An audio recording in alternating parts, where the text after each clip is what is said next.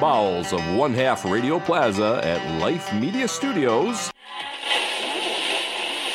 Hello, folks. Welcome back to Real Country Radio. We don't play nothing but real country music. Coming up now, we're going to start off the set with In the Morning. Everybody's doing it. Pull you up a chair and listen to this.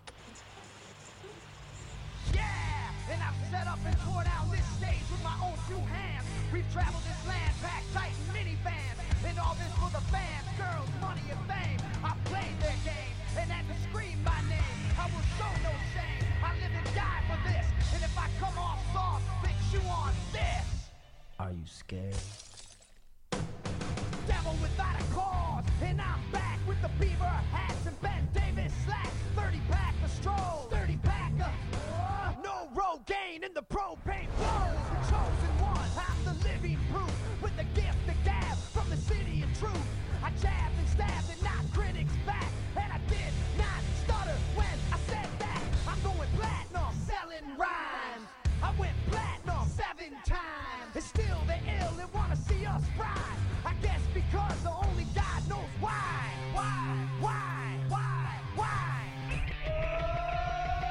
They call me cowboy. I'm a singer with black. So throw a finger in the air. Let me see where you're at. Say, hey, hey. Let me hear where you're at. Say, hey, hey. I'm giving it back. So say, hey, hey. Show me some metal and say, hey, hey, hey, hey. I like AC/DC and ZZ Top. We'll see Fist Beasties and the Kings of Rock. Skinner, Seeger, Limp, Corn, the Stones. David Allen Coe with No Show Jones. Yeah! Pass that bottle around. Welcome back to another episode of Sidetracked. With tracks that Mac and slap back the whack. Never no way I don't play with. But watch me rock with Liberace Flash. Punk rock the class. Boy bands are trash. I like Johnny Cash and Grandmaster Flash. Flash, Flash. Heard all year long here on Pulling Radio Network, brought to you by Dirty Hooker Diesel and Diesel Free.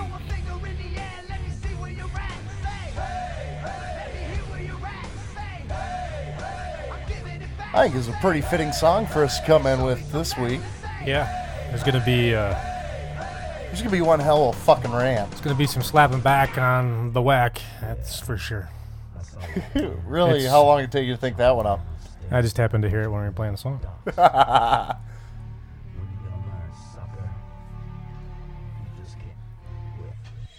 Kiss my ass, you don't like it. Bad day already around here. Oh, fuck that shit. I am primed, ready to go. If you got me on Facebook, we're recording, of course, on Wednesdays, and the old 6.5 done pissed me off. And, yeah, you're going to hear me go off about fucking diesel trucks right now. Just wait till the end of the show for that one, because it's going to be a full-blown, probably half-hour rant, because I am done with the whining.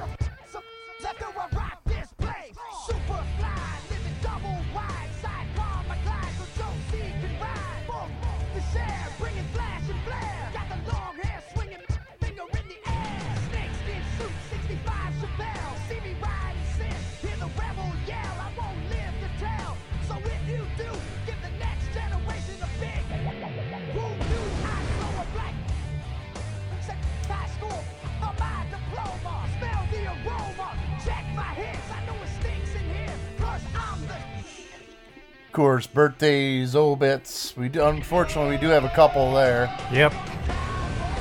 One directly pulling and related, another one just a legend of motorsports. Now we got Charles searching his head. I'm sure it came on my radar, and then it just as easily... Rev Chef posted it Saturday morning. It didn't help. Sorry, Rev, he doesn't pay attention yet. No. Don't worry, your son does.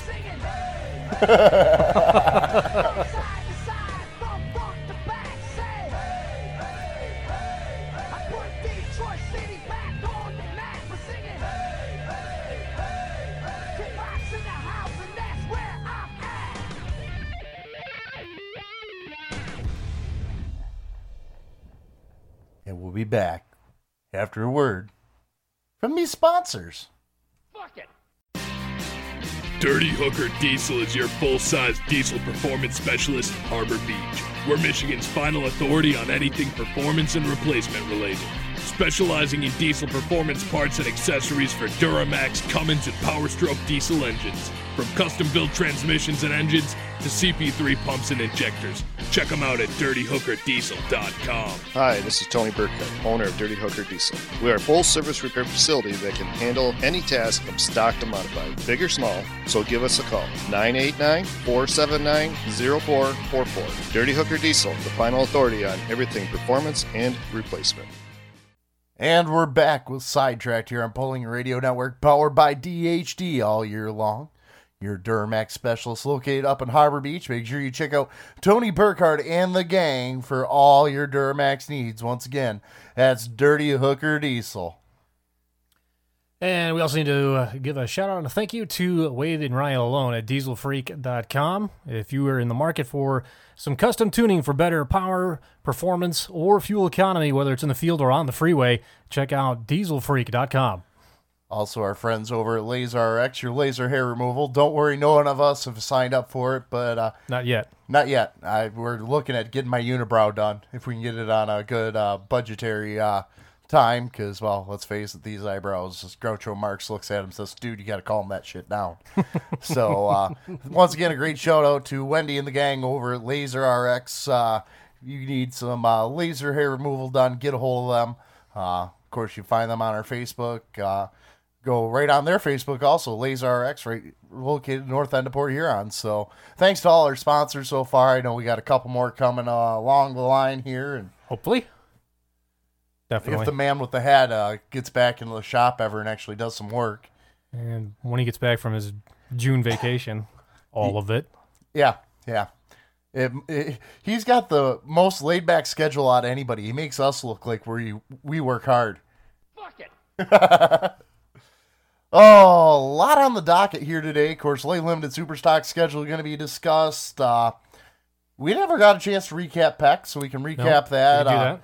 Mid-Michigan Minis got their kickoff. The Legendary Diesel event out in Centerville, Michigan. That was a good event out there. And that's part of that's going to... What the hell am I doing with my finger? I just, starred something so damn bad. Don't photo edit.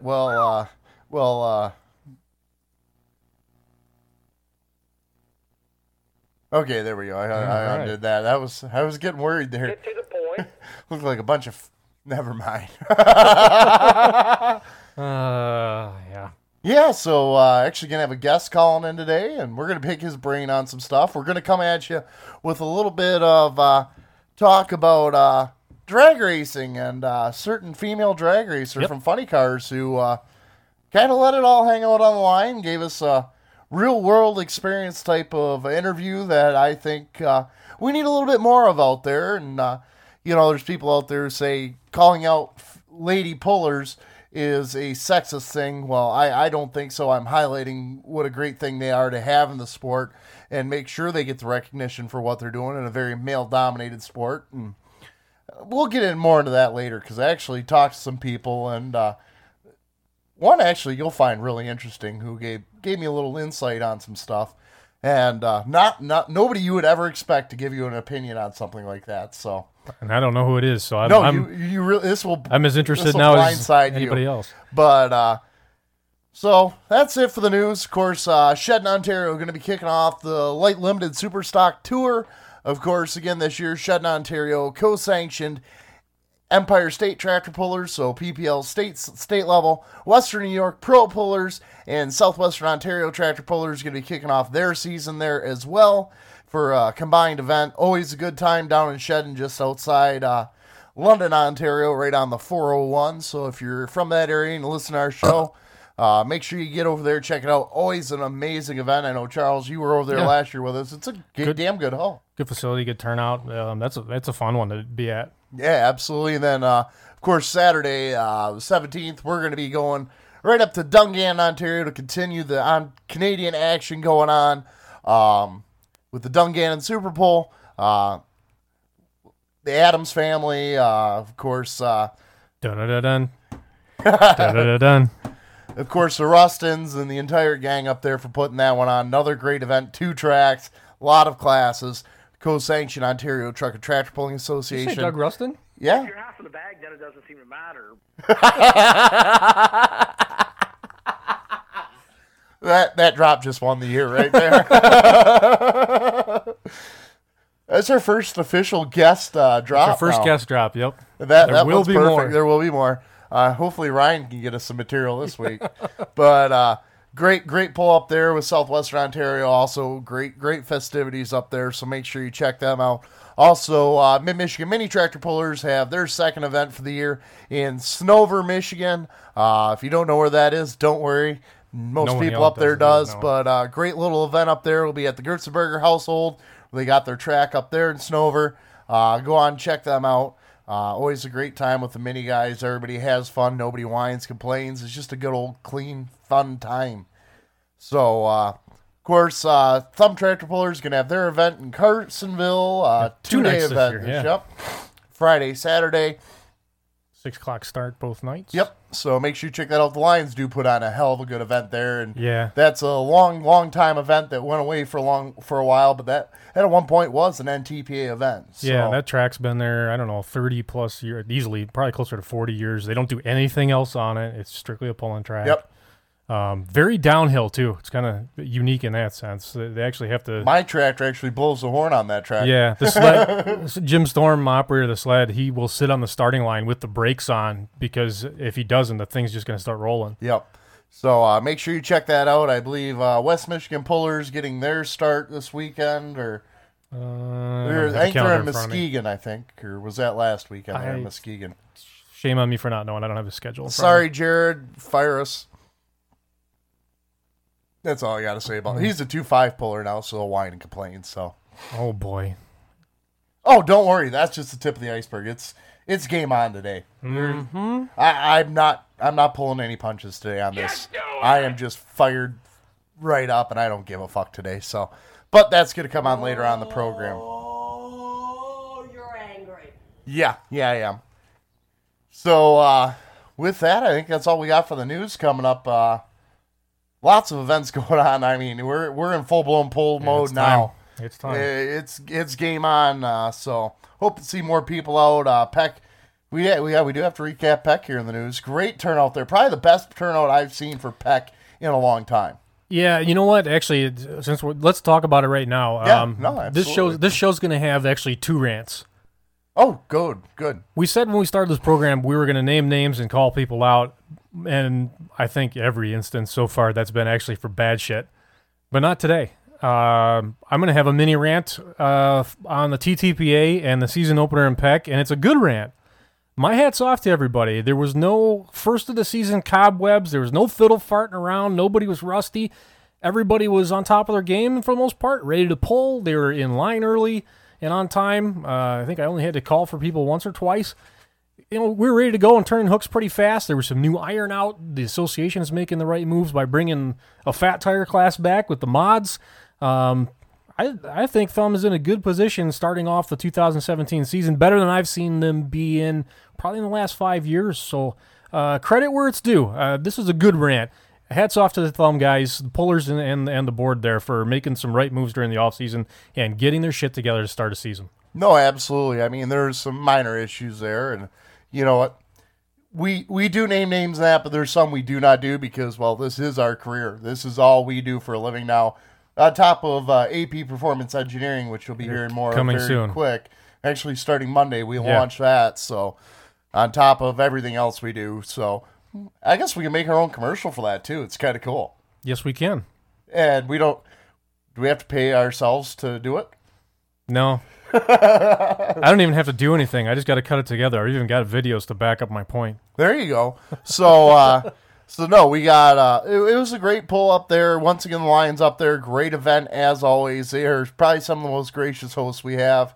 Yeah. And take care of us, and that's the big thing. A promoter who wants to take care of the announcer and make sure we put on a good show for them, and they want to make sure we're happy because when we're happy, it reflects into the crowd. Yep, they were on the track early, working it early. It was a different peck than we've ever seen before. It was a weirdo track as far as the good line. Well, it was the first year they didn't have water to deal with. Yeah, it finally quit raining. Yeah. And now here we are today. Who'd have thunk it, 12, 14 days later, Jesus, when's it going to rain again? Yeah, no, I mean, we can look out the front window of the studio here, and the median, I guess is what you call it, between the boulevard, between the sidewalk and the street, you can already see it's brown and dust over because there's not much grass there. Did you get any rain here today? No, I didn't get an inch. We got a nice soaker over in Romeo for about an hour. We were supposed to. I've been waiting on it. That's why I didn't mow my front lawn, and I finally mowed it tonight. But yeah, no, we need rain. But, I think about that. Prayers out to our friends out in Western New York, all the farmers out there. Got to talk to Mr. Fair in Reading. And they are drowning in water right now. Yeah, I've heard that. Yep. I was talking with Fair, and they were just this week putting in corn. Of course, heavy dairy operations over there.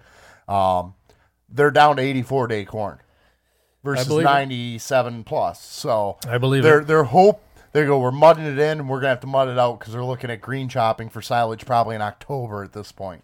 Yeah. So tough way to go over there. They had a great year last year, but things not good over there. So just like the farmers we had, down Illinois, Indiana, Missouri, who got flooded out. Some guys are on their 4th replant down there. It's an expensive way to do that. Yeah, I mean, actually, when I talked to Farron, he said I talked to him on Saturday. Sunday was the point they could call and just ask for their check for the crop insurance. But he goes, we can do that, but we still got to feed the livestock. He goes, we're not cash crops. So if everybody bitching about the shitty corn prices, I think we can turn that around this summer. Yeah, no, definitely give prayers, because as much as people bitch about GMOs and that, these are people's livelihoods, and if you don't think it affects you, look at the prices now, and then look at the prices at the grocery store here in about 3-4 months when crops start coming off, and you're going to see a skyrocket. Oh, I like money. Yeah. So, thoughts and prayers to all the farmers out there right now. Some really, really struggling to make the income for this year. So, yep. Next stop, let's do our obituaries. Yeah, do we have to? Yes, we have. Yes, we have to. First one, not necessarily a puller, but I know there's many pullers out there with his components on their vehicle. Mr. Vic Edelbrock Jr. passed away this past, I think, Friday night, Saturday. I saw it Saturday morning. Saturday morning is when I started seeing information about condolences to the Edelbrock family. And, of course, if you don't know who Vic Edelbrock Jr. is, you obviously shouldn't be listening to this show, because the Edelbrock name, as though some people have discredited it in years now, because there's a lot of other companies out there, but probably one of the biggest innovators out there. Very early on, yeah. Whether it's flathead Fords or small block Chevrolets, just easy bolt-on power adders that the average Joe can afford. So his father's shop, along with Bruce Crower's place and the Cam Grinders in Southern California, are really the ones who started the automotive aftermarket business. I mean, SEMA and all that really grew out of what Vic Edelbrock Sr. did, and Jr. certainly carried the flag very well. It's a flourishing company, and some people, to your point, don't like that because they seem to be buying everybody else out, but that's the world we live in. Well, you look MSDs under them, I mean. That's the world we live in today. I'm sorry, it's just the way it is. But you look at the names that are being delivered, Edelbrock is still giving you a very quality product at for the price. Yeah. And, it's not going to be your one-off specialty shop anymore, but you know what? For your average street rod out there, and even for a lot of the performance guys, there's still a lot of stuff they can utilize across the different power lines. I mean, wind blowers, the list goes on with names underneath the Edelbrock company. And condolences to the family. I mean, Vic Jr. was very influential. More once you got into the small block power plants, growing the company from there, from where Senior had it. So. And he was a presence. He was an advocate for what they were doing. He absolutely got involved in the political side of things, and SEMA really drives that, but he was a face out there advocating on behalf of the industry and the hobby.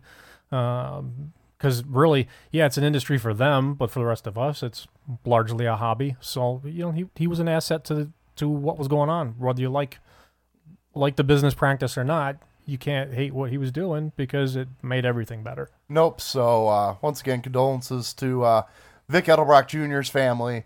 And next one, unfortunately, is one that hits much closer to home for us thumb tractor pullers. lost another 6-farm puller again this year. That's 3 in a year, basically. Another one of the good ones. Year and a half. 18 months, yeah. Mr. Herb Markath passed away, pulled a 560 farm all in a 3010 John Deere for many years with TTPA in the 6-farm Past class. champion in 6-farm with the 3020. Yep. So, of course, Jason Hale's grandpa. Jason's still one of the top pilots out there as far as I'm concerned. Yeah. In the seat of any pulling tractor you put him in.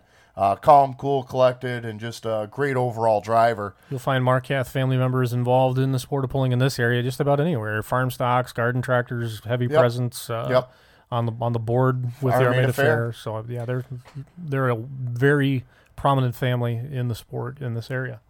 So, of course, our condolences to the Markath family. I know it's been probably a year or two since I've seen Herb. So probably at least a couple of years, because I was surprised. I had to go back into my photo archives back, so I think it was 2007 to actually find a picture that I had taken of him. I know he'd been out since then. Yeah. But in recent years, it's been grandson Jason Hale doing the driving with both and machines. That's basically only been at Armada. Armada, he would come out for Deckerville here and there, and Elkton once in a while. But Herb himself hadn't been around as much. But sad to hear about that. That news came through on Sunday night. So, like we say, always get a hold of us. Sidetracked on Facebook. Let us know if there's anybody who's got a birthday shout out or in remembrance of in the pulling world or motorsports in general, because we are branching out. You are going to hear more from Redline as we're Charles and I both are kind of diversifying what we're doing with announcing. Yeah. UCC's really helped spur that on, but it's going to be growing quite a bit here on what we're covering. So I'm looking forward to it. I love pulling. It'll always be number one for me, but there's been really one other form of motorsport I want to get behind the mic and do, and so I'm looking forward to that coming online. Probably not this year, but next year. We'll see. So next thing on our list is probably the more fun one, our birthdays. Yes. So first up on the list, I think, let's compare our notes here. Your screen's a lot bigger than mine. That's what she said. We got to get the Michael Scott drop from The Office for that. Oh, I'll have to find that one. Yep. But first one, the only one I actually have for today, Thursday, but we're recording on Wednesday. If you haven't listened to the show and haven't figured out our schedules are all fucked up, then listening to you no more. Exactly. That's fine. Whatever. Checks are in the mail. They're gonna bounce. I don't care. But Mr. Shannon Pop. Yes. Turning 43. Happy birthday to him. Modified driver from Ohio, Fort Recovery, Ohio. Dwayne Bergman is 44, the Allison guy. And that's all I had. And then, of course, Friday we got... Go ahead. Miss Laura Guthrie, which you've never met her. I got to meet her down in Gordyville. But everybody in Gordyville sees her and is impressed with what she does. That's our big end hook girl. Oh, yes. Who throws the hook. Okay. Happy birthday. She's not that old, but we agree after a certain age we do not announce that, but happy birthday to her. And actually, since I've got her on Facebook, she goes across from doing a lot in Missouri in that, being the hook girl. So careful how you say that. She's the unhooker. She's not a hooker. Oh. Yeah. So happy birthday to her. Mr. Logan Yun. I know that age is not right for Logan. No. Dude. Cute one, Logan. You're not 30. I know that for a fact. Happy birthday. Also, happy birthday to Mr. Steve Beckley, turning 63. Tech official for the National Antique Tractor Pulling Association. Avid Oliver puller, so happy birthday to him. Also, happy birthday to defending champion of the Illini State Pullers Light Superstock, Craig Harnish, the Inches Matter tractor, is 45. And another Allison. That's what I was going to say. Yeah, that guy. Oh. From just across the border there in Ohio, Gary Diekman is 70. Also Mr. Andrew Ford, another listener of the show, turning 36. Happy birthday to him. On to Saturday. This one is, I want to do this one because this class really influenced me growing up, because bowling was the first time I really got to see him other than Mr. Hibbett's running around. Yeah. And Mr. John Mann turning 75, and guy who did everything with Lady Butterfly, not only pulling, but also did 70s and 80s circle track racing out on the big mile-plus tracks. So I think that's still my favorite Super Semi. I love the Lady Butterfly. That one in Liberty Bell. Yeah. Yep, that's another good one. Well, actually, you know what? I really can't pick a favorite from that era because you got the Buckeye Bulldog. You got Tiger Rice coming out with Stagecoach and Longhorn. Well, Stagecoach and Longhorn. You got Large Carey with Dodge Fever. You know. Well, for me, the reason I like Lady Butterfly and by extension Stagecoach and Longhorn is just because I love V12 Detroits. Yeah, but you know what? That V8 Mac underneath the hood of Buckeye Bulldog still sounds just about as much. Still kicking ass even now. But the 12, the V12 screaming buzzing dozens. Oh my God! Yeah, that's sex on a platter. Yes. Also on Miss Jean Piltner turning 27 years old. Happy birthday to Jean. Of course, had her hubby on. Yes, we did. On a couple weeks ago of the City Slicker pulling team. So happy birthday to her. Got any others you want to have? Yeah, Jeremy Wagler is 35. Man, you are important. You got Jeremy Wagler on Facebook. Yeah, sure I am. Okay.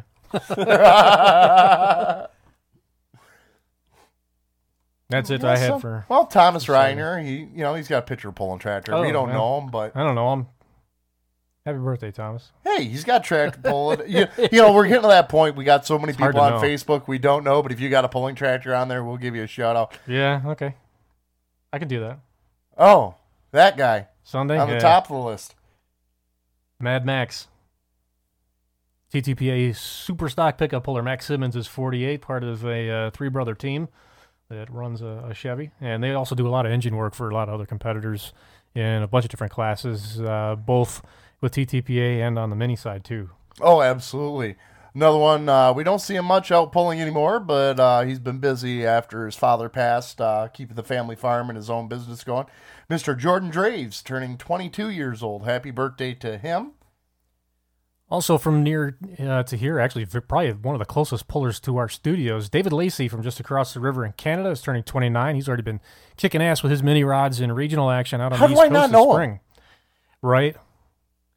Yeah. You know what? It's a funny side story. When Tanya started working at the bridge, they came through and she said, "Hey, do you know who this is?" And I had to actually look it up. I'm embarrassed to admit that. Because where are they from over there? Oh, well, it's mouse clicking. Yeah, because we got all the time in the world now, so. Bedford. Trying to remember where that is. It's just to the northeast. It's not far. Yeah, no, that's just up the waterline. Yeah, no, not far at all. No. Monday. First off, Mr. Mike Taphouse turning 26 years old. Hot farm puller from the south part of the state. Yep. Also, Mr. Dave Kurzinski, happy birthday to him. Mr. Treasurer, as everybody knows him. Mr. Treasurer himself. And East Coast, one of the first guys out there in mod four-wheel drive truck pulling, Deal Wilson and the Virginian, 66. We'll give that one other guy a shout out just because, he's been known to do stupid shit at pulls anyways. Oh, has he ever? How old do you think Matthew is now? I don't know. He keeps acting like he's 22. He grew up. Yeah. He's been a little responsible lately. No, he's damn good people. He's a great guy. He's the adopted brother-in-law. Oh, no shit. Yeah, I have to deal with it from, Yeah, you too. We're both in the same freaking family. You're just getting married into it. I'm just adopted it. Yeah. Happy birthday, Mr. Matthew Esper.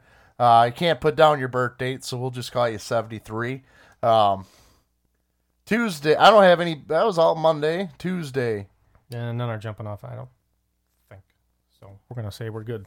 You don't have any for Tuesday? No, not that I know of for sure. Oh, I do. Mr. Trent Pollock, antique puller with the NATPA, Farm All Persuasion. I know his father doesn't listen to the show, but if you got Trent Pollock, he just got done repainting and restoring Farm All 350 for the Red Power Roundup. They're not taking the Red Power Roundup. They're going to do a parade. His dad doesn't know about it. It is sexy. Oh, well, he's going to just good thing he doesn't listen to the show then. No, I know he doesn't. Trent's a good buddy of mine now. Another one, We got to do Wednesday, too, dumbass. Oh, yeah, we do, don't we? Then Mr. Robbie Finley of the Finley Pulling Team, the only Ford, actually, in or main running Ford. We got two, but run with super stock trucks and with TTPA. Happy birthday to Rob Finley, turning 21 years old. Then Wednesday, Mr. Will Witt, turning 41. Andrew Millslagle, happy birthday to him. Skylar Nebar. Never heard of him. Who's that guy? Well, rumor has it that guy used to do a show on Monday nights. Oh, it's his business partner? Yeah, something like that. Outfit called Live, sort of, sometimes? Yeah, Live, whatever. Yeah. Happy birthday to Skylar. Oh, yeah, I got some. They do listen to the show, so. I got a bunch for Wednesday, actually, it turns out. Okay. I hit Will. I hit Andrew. We'll also say happy birthday to Chan Nussey, who's got that new Oliver V8 Cat coming out in, I believe, Pro that Stock. Thing is sexy Pro Stock. Yeah, he's turning 41. Also, happy birthday to Amy Gilbert, the photographer and marketing expert at Stainless Diesel. My good friend from UCC. Oh, you had the pleasure, did you? That's the one I had to keep yelling at because she almost took that transfer case to the head. Yeah, okay. I got a video of you. Yeah. You got video of me giving her shit? Yeah. Yep. I don't give a fuck. I really don't. And that's the point I'm at. God, this is going to be a good rant. I think this is going to be the most preempted rant you'll ever hear in your life. But we're going to take a break here. We got to get our phone guest online. Actually, he's going to be covering quite a bit of the show with us. I don't know if he's going to take part in the rant, but we're going to take a break here. This is Sidetracked on Pulling Radio Network. You make your living going up and down the road, and time is money. Would you like to save from 5 to 25% on fuel, up to 25% more power, with better bottom-end acceleration? You need to get with DieselFreak.com and their truck tuning services. Works for Cummins, Caterpillar, Detroit Diesel, and more. If you want to kick it up another notch, you can get their off-highway tuning for high horsepower. It'll unlock the RPM limiters, twin turbo setups, VGT turbo replacement, EGR valve delete, DPF delete, urea delete, and more, and it all comes with a 30-day warranty. Not only that, they've also moved into the agriculture realm. They'll bring their dyno on site to you, get a baseline on your tractor, and write a custom tune for it, load it up, and show you the difference. Also with a 30-day warranty, save fuel, increase power with performance tuning from DieselFreak.com. For Case IH, Challenger, Claas, Fendt, John Deere, Massey, Ferguson, New Holland, Valtra, and more, DieselFreak.com. They can be reached at 989-748-4145, 989-748-4145. Ask for Wade and tell them the Pulling Radio Network sent you. All right, and we're back with Sidetracked on Pulling Radio Network, powered by Dirty Hooker Diesel. Online with us right now, our good friend, formerly from West Michigan, now residing out in Des Moines, Iowa, Mr. Ryan Roossinck. How you doing, sir? I'm doing well. What about you, man? Oh, just living the dream, enjoying the beautiful heat and humidity, and fighting with diesel trucks. So. Right. Well, what would life be in the summertime if we weren't fighting with our vehicles and complaining about the heat and humidity? See, we're both bigger guys. That's why I love the winter. The winter's perfect for me. Well, yes, it just sucks for tractor pulling because it's cold. True. So, of course, you are one of the photographers for Beer Money Pulling Team, of course, but you ventured out down into Missouri for an event. Mexico, Missouri. Wasn't that like the first stop for Western Series this year? This year, it wasn't intended to be, but after Mother Nature said, 2 weeks ago, with Hooks and Milan and Moberly, season opener was the Mexico Young Farmers 12th annual charity or fundraiser truck and tractor pull. And it was a joint event between the Lucas Oil Champion Seeds Western Series and who was the other group? Excalibur. So we had an interesting mix. A lot of vehicles. There were a whole bunch of trucks and tractors that I hadn't seen before. Lots of them I had, but we had a good turnout. And there's some pretty stout iron there, and ran 9 classes, I think, including the first running of the Lucas Oil Western Series Heavy Super Stock Diesel, which was a treat to watch. Anytime you got a heavy diesel super stock, it's always a good time. Yeah, and there was no slouches there. I mean, with Henderson being there and the Schrammiks, both tractors. Yep, both the Schrammiks were there. Which, by the way, I heard that the first one, the Youngblood's up for sale now. Really? Yeah, I saw a post on that earlier today. This afternoon. Yeah. Yep. Apparently the ad came up, and yeah, they were both there, and let me think, who else was there? Oh gosh, now I'm drawing a blank. Justin Hopkins was there with his 540 Light Pro, and he jumped up. And yeah, I believe there was very respectively. I think he ended up 4th. Minneapolis Moline from, somebody help me out, who owns that tractor? Scrappy. Trying to get to it here. I can't remember off the top of my head either. Okay. Well, don't look at me. You know I don't do show prep. I did the most show prep in a long time with lining you up and picking actually the topics for this week. Nice. Doug Meisinger. Yeah. Boy, that is a pretty tractor. Really, really pretty, especially during that sunset when the sun's shining on that harvest gold paint or whatever color they call that. But good job. You hit that right on the mark.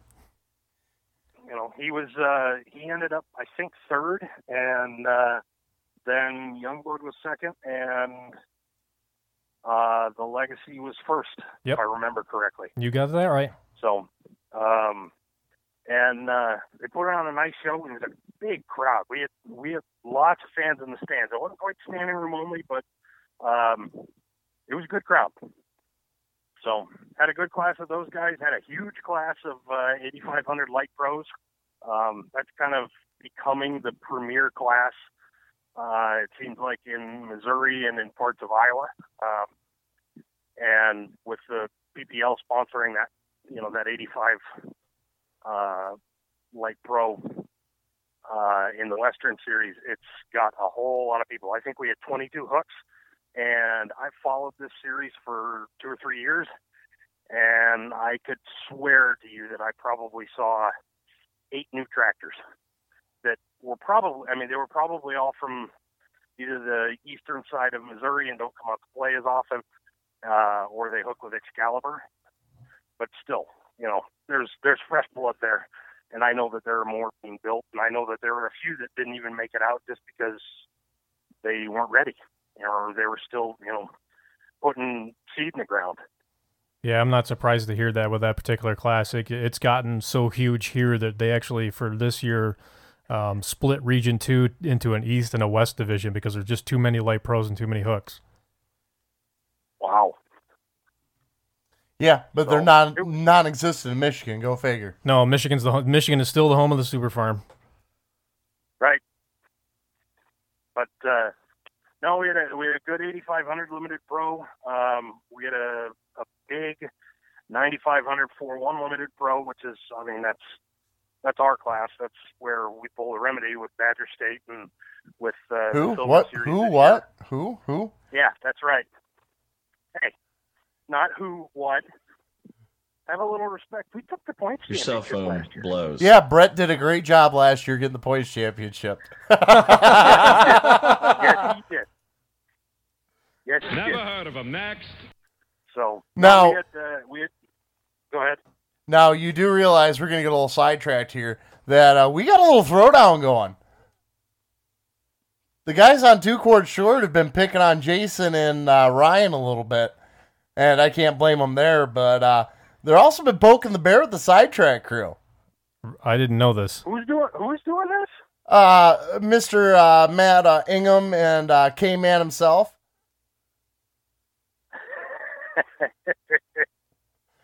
Now, I'm trying to think. I think they're getting ready to record right now. If you have a beef with me, bring it on. So they better be careful because they're about ready to get a throwdown with Sidetracked, and that never works out too well. Now you Well, I know suppose that guy it ain't depends shit. on what kind of Sorry ass throwdown motherfucker we're got getting nothing into. on me, right? Nothing. I mean, if it's beer drinking, they may as well just hang it up.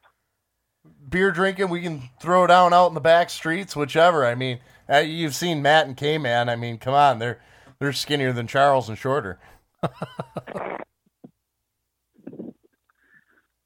Anyway. No, they got free advertisement. But anyways. moving Shut along. your goddamn ass up. Now, we had a good class of 9,500 4-1s with 23 hooks. Most of these guys are guys that you'll see in Gordyville. And truthfully speaking, I think any one of them could have won that class that night. The sled had them all stacked in real tight. Now that I think about it, I don't even remember who took the win. Oh, yes, I do. I think it was Steve Bausma, which kind of par for the course. Yeah, he seems to have a reputation for being right in the thick of it. Yeah. But no, there were some beautiful passes made. There were some guys who weren't quite so happy with the runs, but I guarantee you that was one of the toughest, early season classes that I've seen in a long time. They did a good job. What else do we have? We had a pretty stout class of, what are they, 8,000 pound, 8,500 pound pro stock 4x4s, naturally aspirated, like 490 cubes or something like that. Solid class. Saw some guys that there were, I think a lot of those guys that I saw in that class were from more towards the St. Louis area, St. Louis or Illinois or eastern Missouri. So there were a lot of trucks there that I'd never seen before. They put on a good show. There was a young lady in a Chevy SSR bodied 4x4 who put, I think, less than 6 inches on her old man to take the class. So I thought it was kind of cool. It was kind of neat to see. Makes an interesting sideline, yeah, especially if the announcers, attuned to it and. Oh, that's another topic involved. we were going to discuss too. What's that? That's part of the drag racing one, but which we'll get into. But the females in the sports. Oh yeah. Yeah, and we actually had two of them that night. There was another class. I can't remember what the class was. It was a tractor class. It was diesel. Maybe it wasn't Pro Farm. It was like a limited pro or something along those lines. And young lady on her, I think, very first pass in her own tractor. She had a 1066 that was still, sheet metal. It was just, unpainted, aside from the fenders and the frame. She went out there and she put, I think, 4 or 5 feet on the rest of the class. So, and she was absolutely ecstatic. Her name was Bailey Horsemeyer. So congratulations to her. Yeah, good. So beginner's luck, and now she's gonna be ruined. Beginner's luck, right? Yeah, well, yeah. Now that I mentioned it, she's gonna break something next run. Bailey, I'm sorry. If you're listening, I'm not giving you an address because you'll send me hate mail. Just remember, I took nice pictures of your tractor. You've seen them.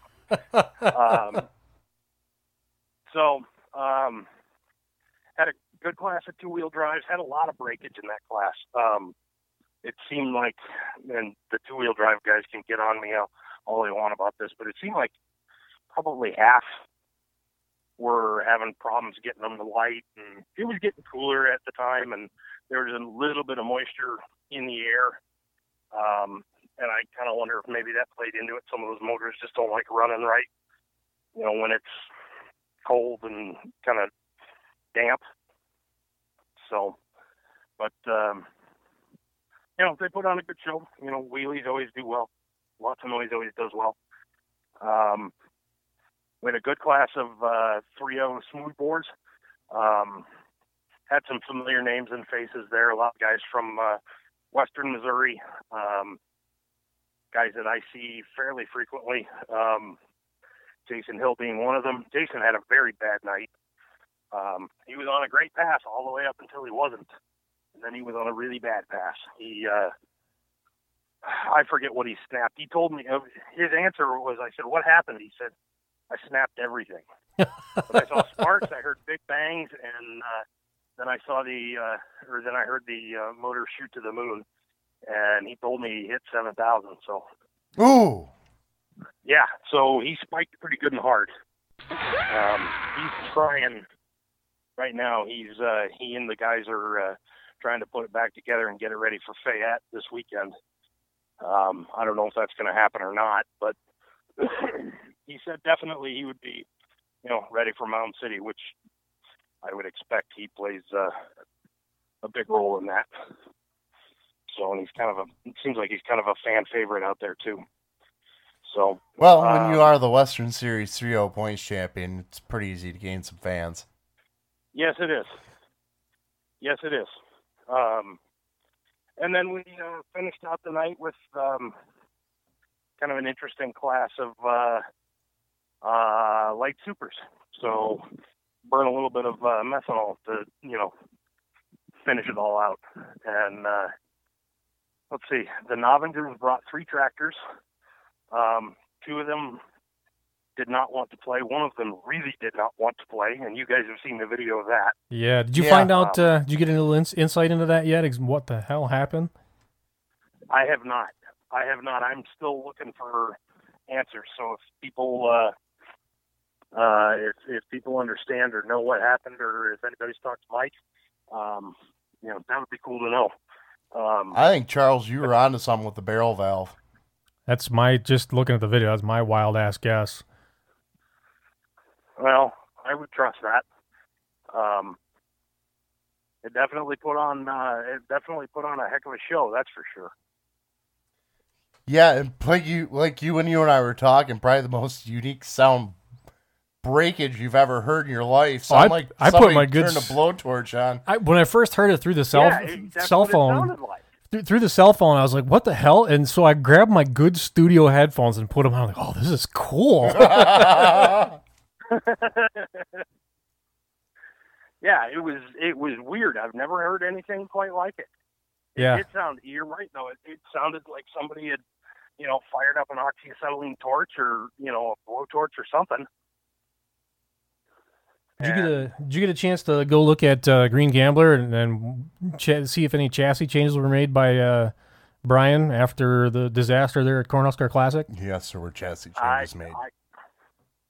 I didn't get to see any. I know that he wasn't happy with the way that it ran. Yeah, he was kind of tight-lipped. He and Andy Gerbaugh and I were going back and forth, a few weeks after that about it, and I know he did spend an evening consulting with Tim Engler about it too, but I haven't heard what the changes were. Not just Tim Engler, he also contacted Bibbs about it yeah, too. But I haven't heard what changes were actually made.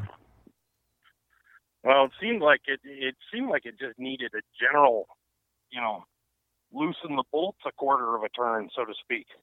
Yeah. And it just seemed like that chassis is just so tight that anything that you make, there's no flex to it, and so any change you make, if you stab one brake or the other, it reacts predictably violently. And if you're not ready for that, or if you haven't compensated for that, and honestly, I don't know how you would.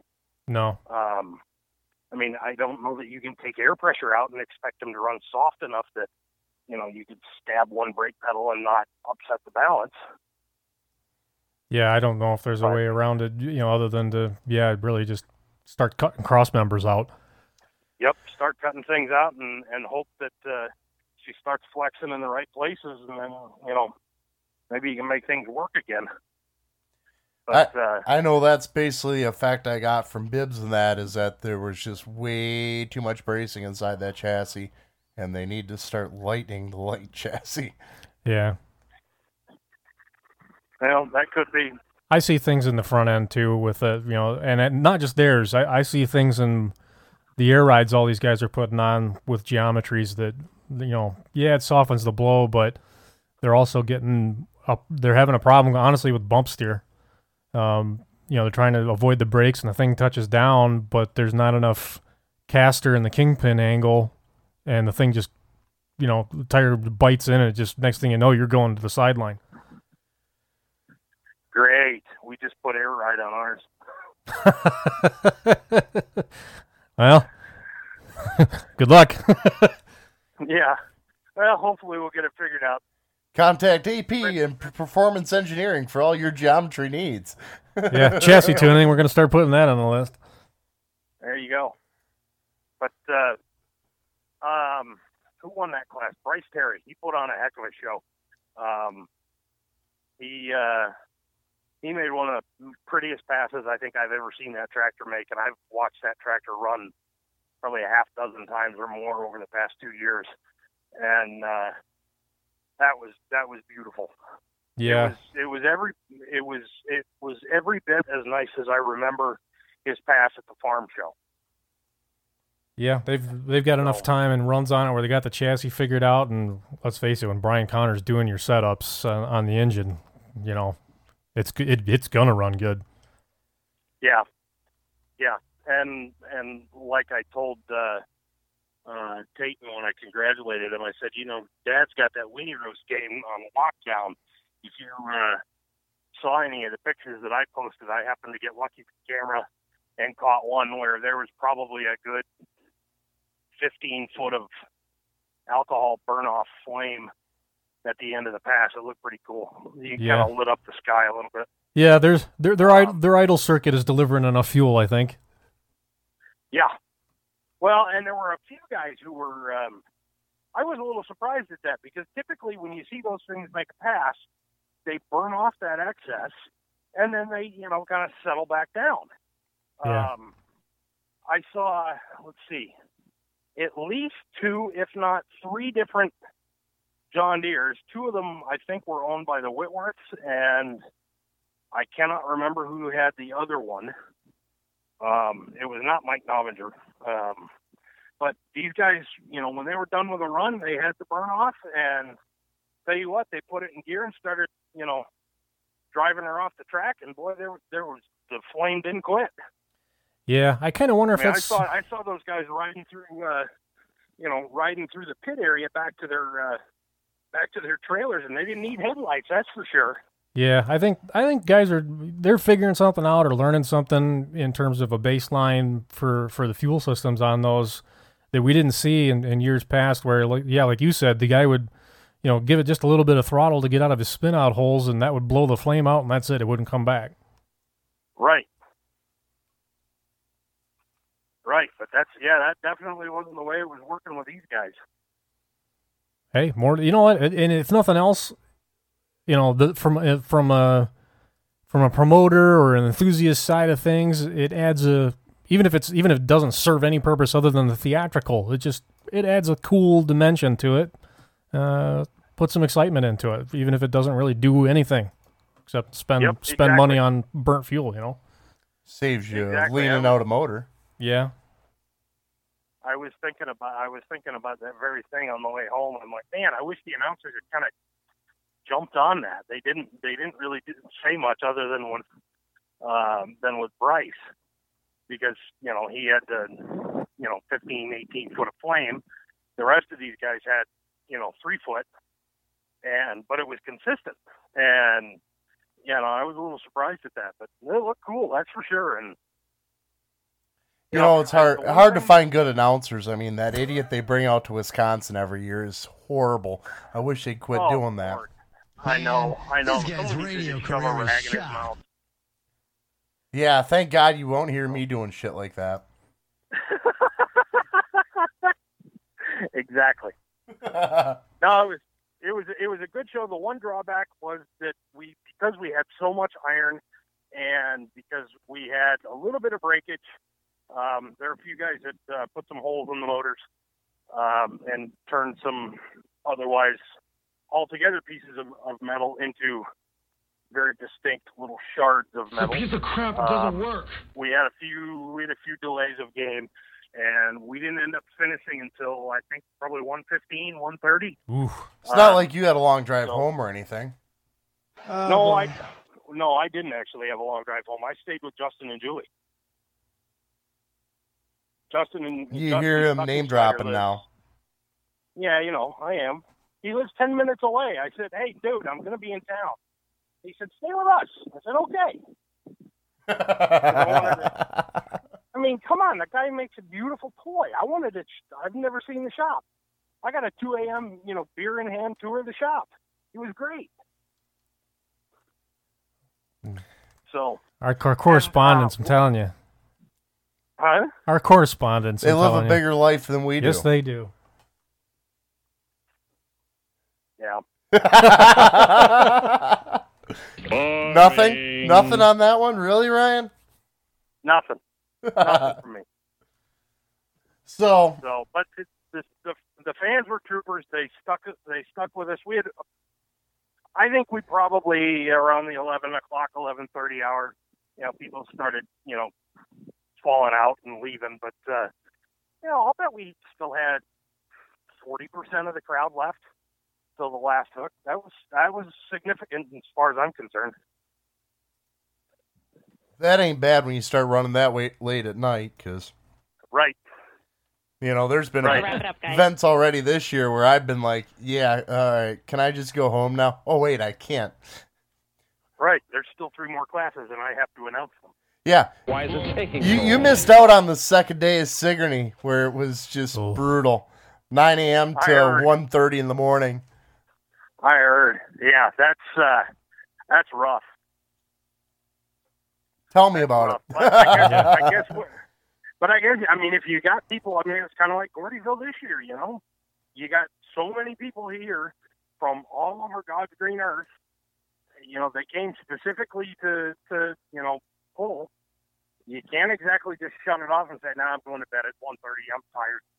You can't really do that because, the schedule was tight enough that you kind of had to do what you had to do to get the hook in, even if it ended up, going until 2 in the morning or 3 in the morning or whatever.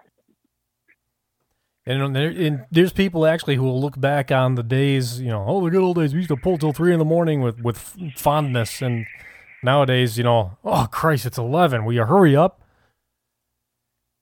Yeah, no kidding. No kidding. So it was a good show. It was a good show. I took 1,000 pictures. I've edited approximately 50 of them.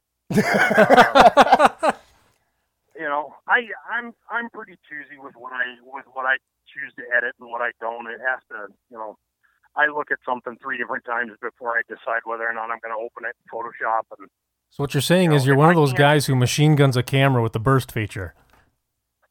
No, I don't, actually.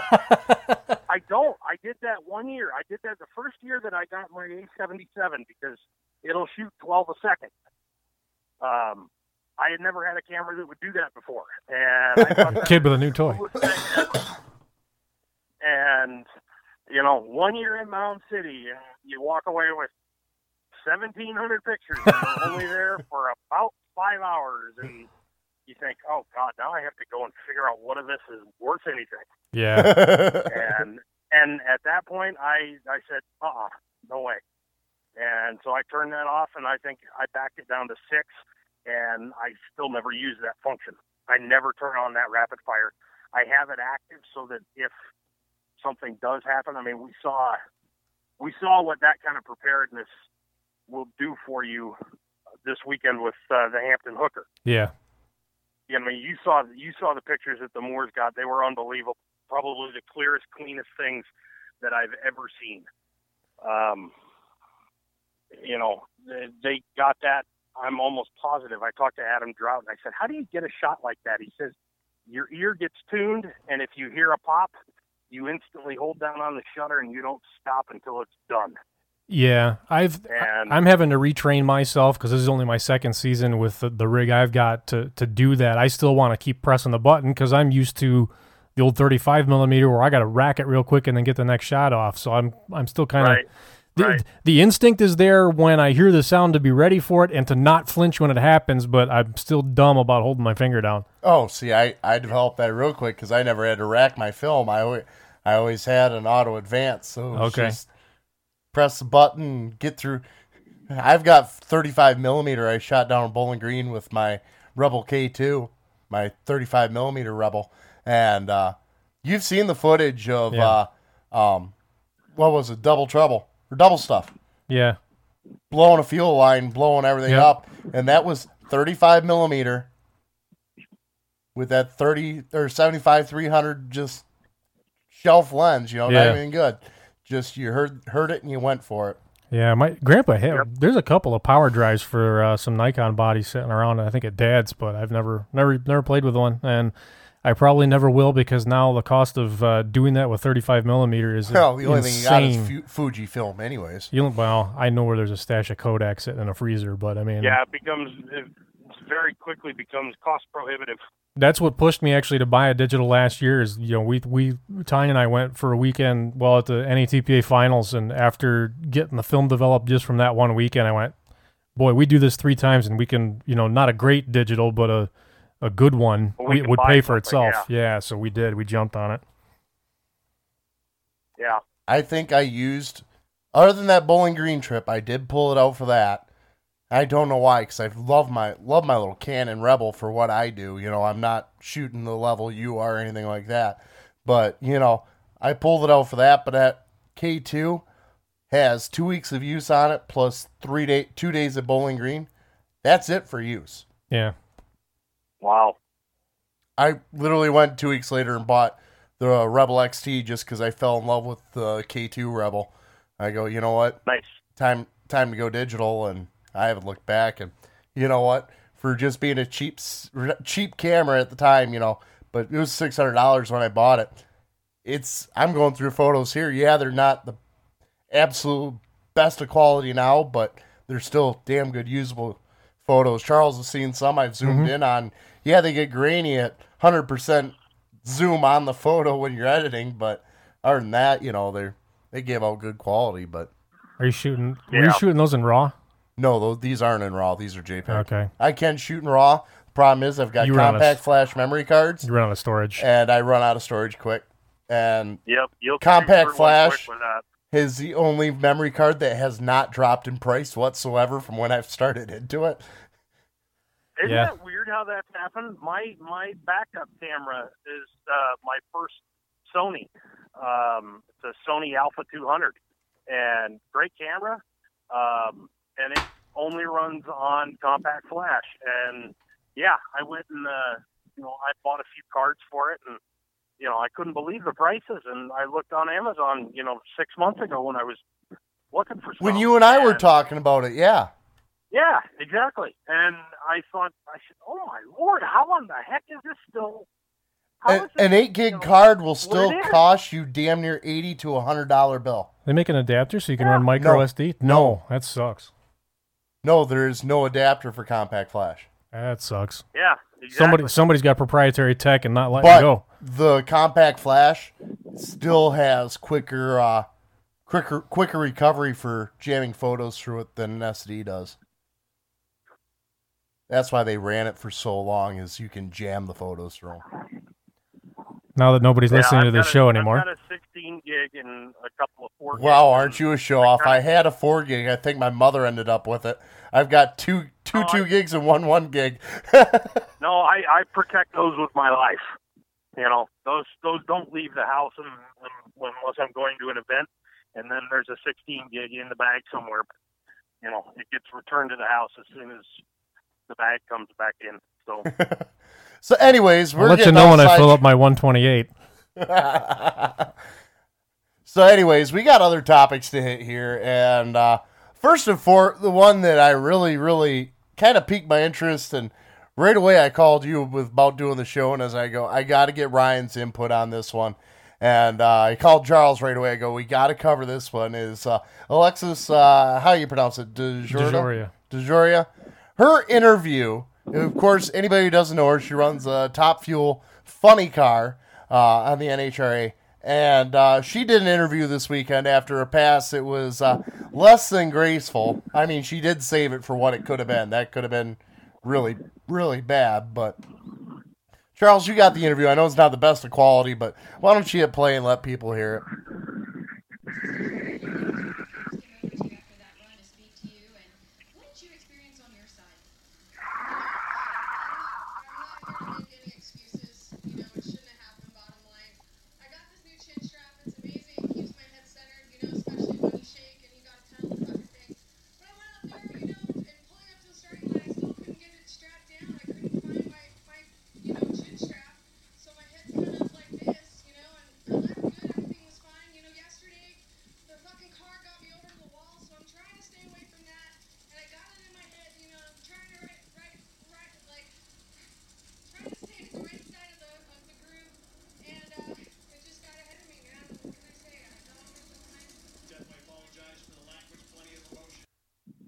So I know, Ryan, you can't hear the interview, but I know you looked it up just when I told you about it.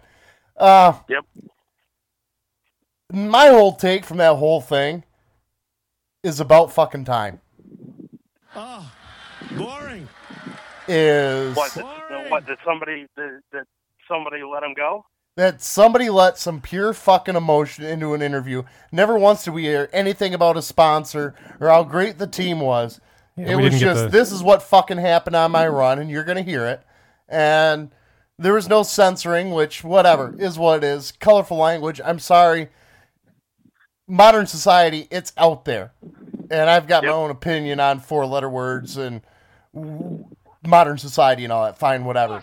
But not only was that a great fucking interview to finally hear for a change, a racer just talking about racing, but not only that, is it wasn't a John Force or a big name out there in the racing world, you know, a male in the racing world doing it. No, this is a female racer, which I'm not slighting them whatsoever. I mean, Shirley Muldowney's got plenty to her credit for racing for how many freaking years.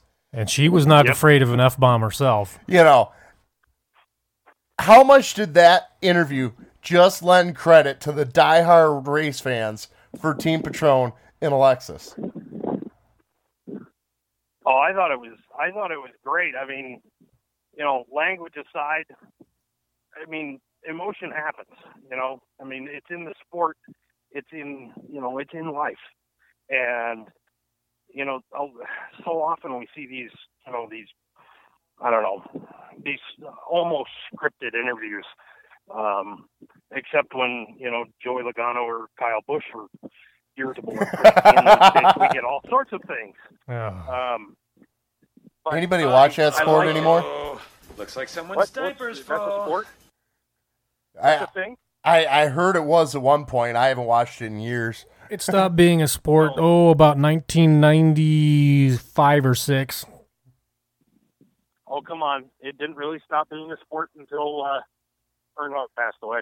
2001. That's a cliche. It was done before that, about 5 years before that.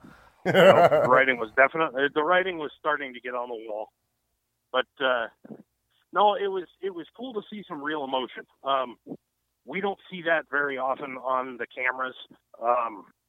I can only think of, I mean, with the you know, the Kyle Busch aside, because he's just kind of an arrogant prick and a tool, and, you know, anything else you can think of.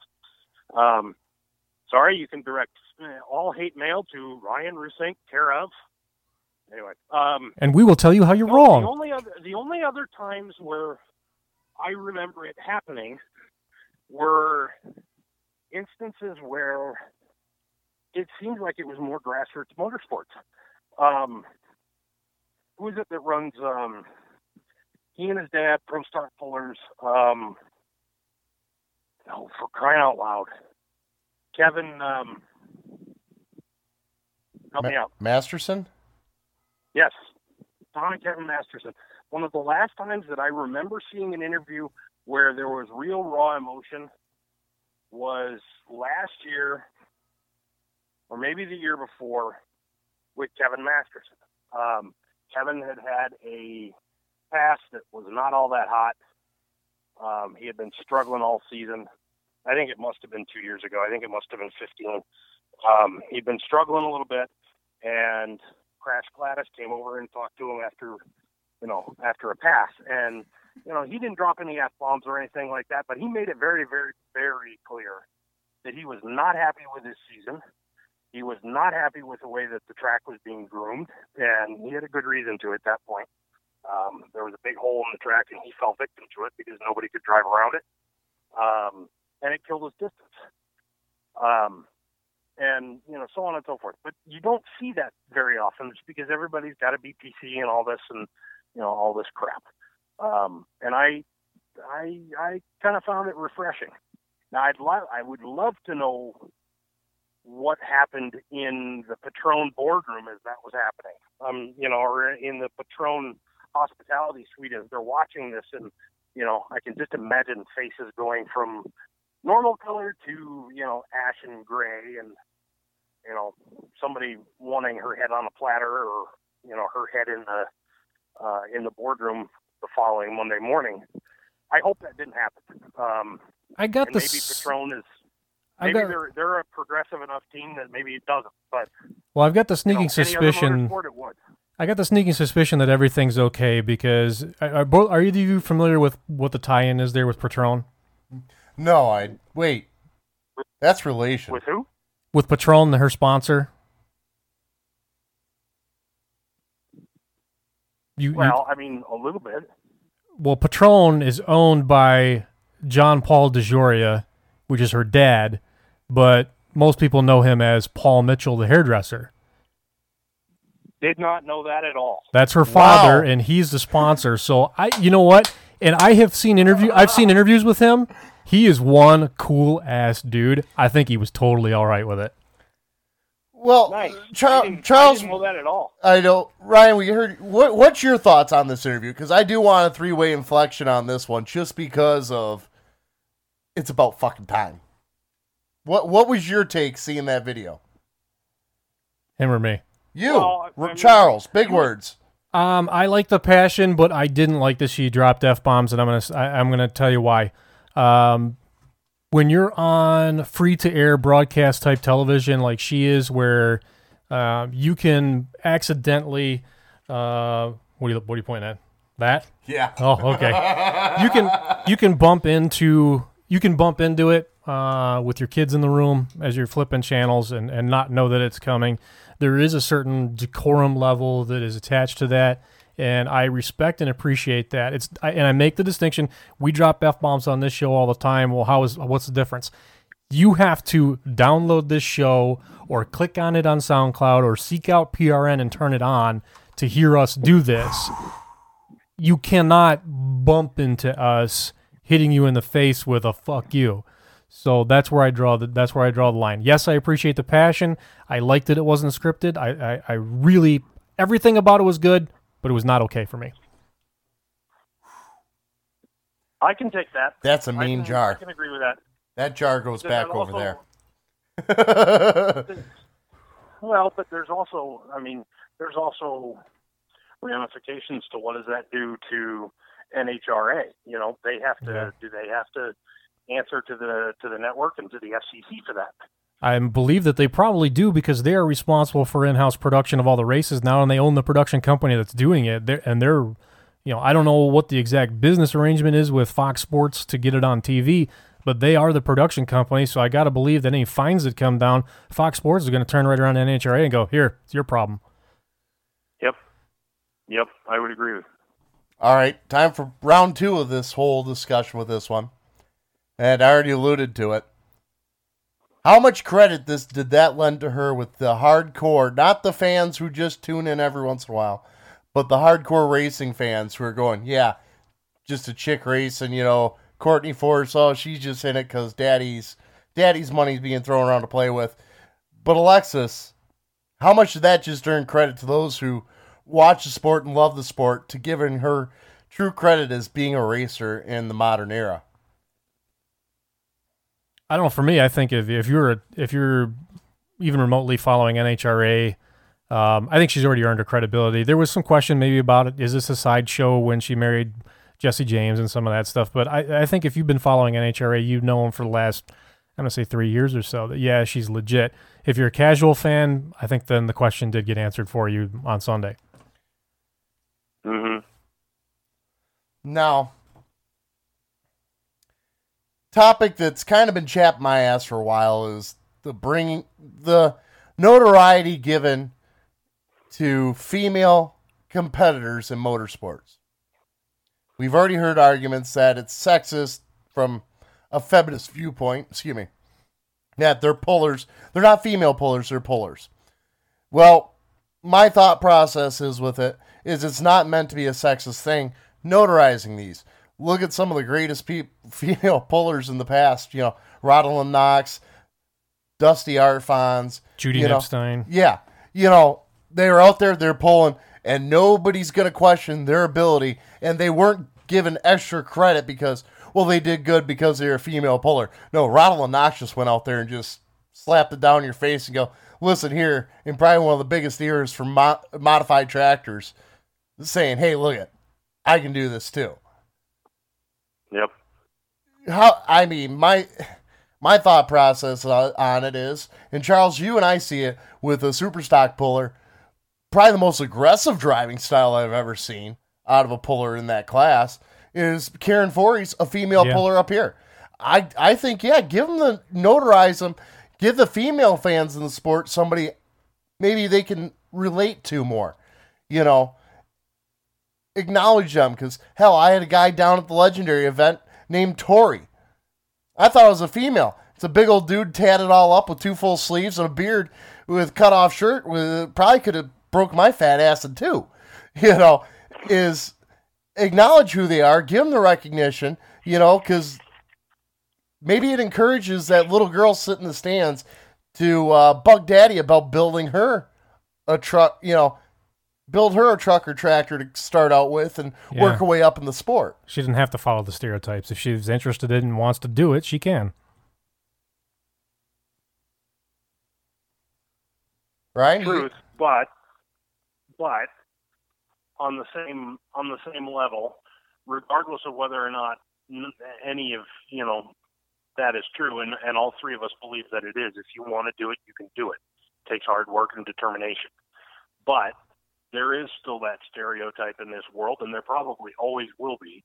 There is that glass ceiling. There is that this, that, or the other thing.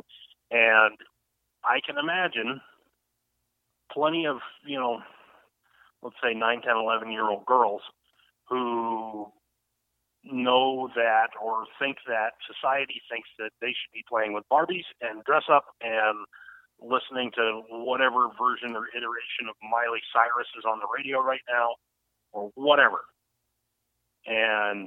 But they kind of think tractor pulling is cool. But they're scared to tell their friends about it, or, they say, well, I go because my dad and mom make me go. They don't necessarily work into the story that they had a blast and they had a great time, and that they kind of want to take that old Farm All Am in the back. They really want to rattle can it pink because they think that'd be cool. And it would be. But if the right announcer brings that crowd in on it, and they've got, and they get that support behind it, the crowd is going to react, and maybe that's the, swift kick in the rear that little 11-year-old girl needs to tell Dad the next morning over pancakes and breakfast, Dad, I want to learn. I want to do this. Can we do this? I want to do this. Sometimes that little bit of social encouragement or that little oomph from the crowd can really get you into it. And maybe it, pumps up a little bit of confidence. So Charles, I see what you're getting at with the comment that no, she can do it if she wants to. But sometimes it does take a little bit of extra, to get out and get somebody off the ledge. Yeah, you're right. A lot of times, if we bring something up like that, it'll come. Well, it hasn't to us personally, but it can, and I can see whether it's pulling or any form of racing. It was brought up to me by somebody. Was it okay? I'll mention you. Ryan knows who I'm referring to with it, and you know who it is too. It'll come back to you that, hey, you're only highlighting this because it's feminist and this, that, and the other, and no, that's not the reason for it. I couldn't give a shit less. I couldn't care less either. We're highlighting it because it's freaking cool. It's freaking Absolutely. cool. It's freaking cool. And to what you said earlier, when we bring it up that, hey, here comes Karen Voorhees in the Twisted Sister truck, and she is going to tear the wheels off this damn thing. The girls in the crowd go nuts. They finally got somebody to cheer for now. That's why we're doing it, to pull that segment of our audience into it, not to leave them alienated and sitting within the space of their own 2 ears, afraid to say something. Absolutely. And Karen's one of my favorite drivers to watch just because you put her behind the wheel. You talk to her outside. She's very quiet. Very quiet, very reserved. Just looks like the average mom out there at the pole. And you put her in a fire suit and you put her in the seat of a truck. She's bending that throttle off. No, breaking that throttle off every pass right off the line. There is no feathering it out. She just hammer downs, and it works for her. It freaking works for her every time she goes out. She's one of the top 3 trucks out there on any given night, on any given track. Yeah, she's the most aggressive of them. She pull with thumb tractor pullers. Thumb tractor pullers. Yep, she pulls Twisted Sister purple GMT 400 bodied pickup. Cool. So, I mean... And, my thing with bringing this up is actually I was talking with a guy, we mentioned him in our birthdays, Mr. Max Simmons, who also runs in that class with the, drawing a blank now. Thunderstruck. I knew it was an AC/DC band song, but truck, he goes, I worked drag racing for a long time, and with Mid-Michigan Minis, we've got a lot of young girls who pull.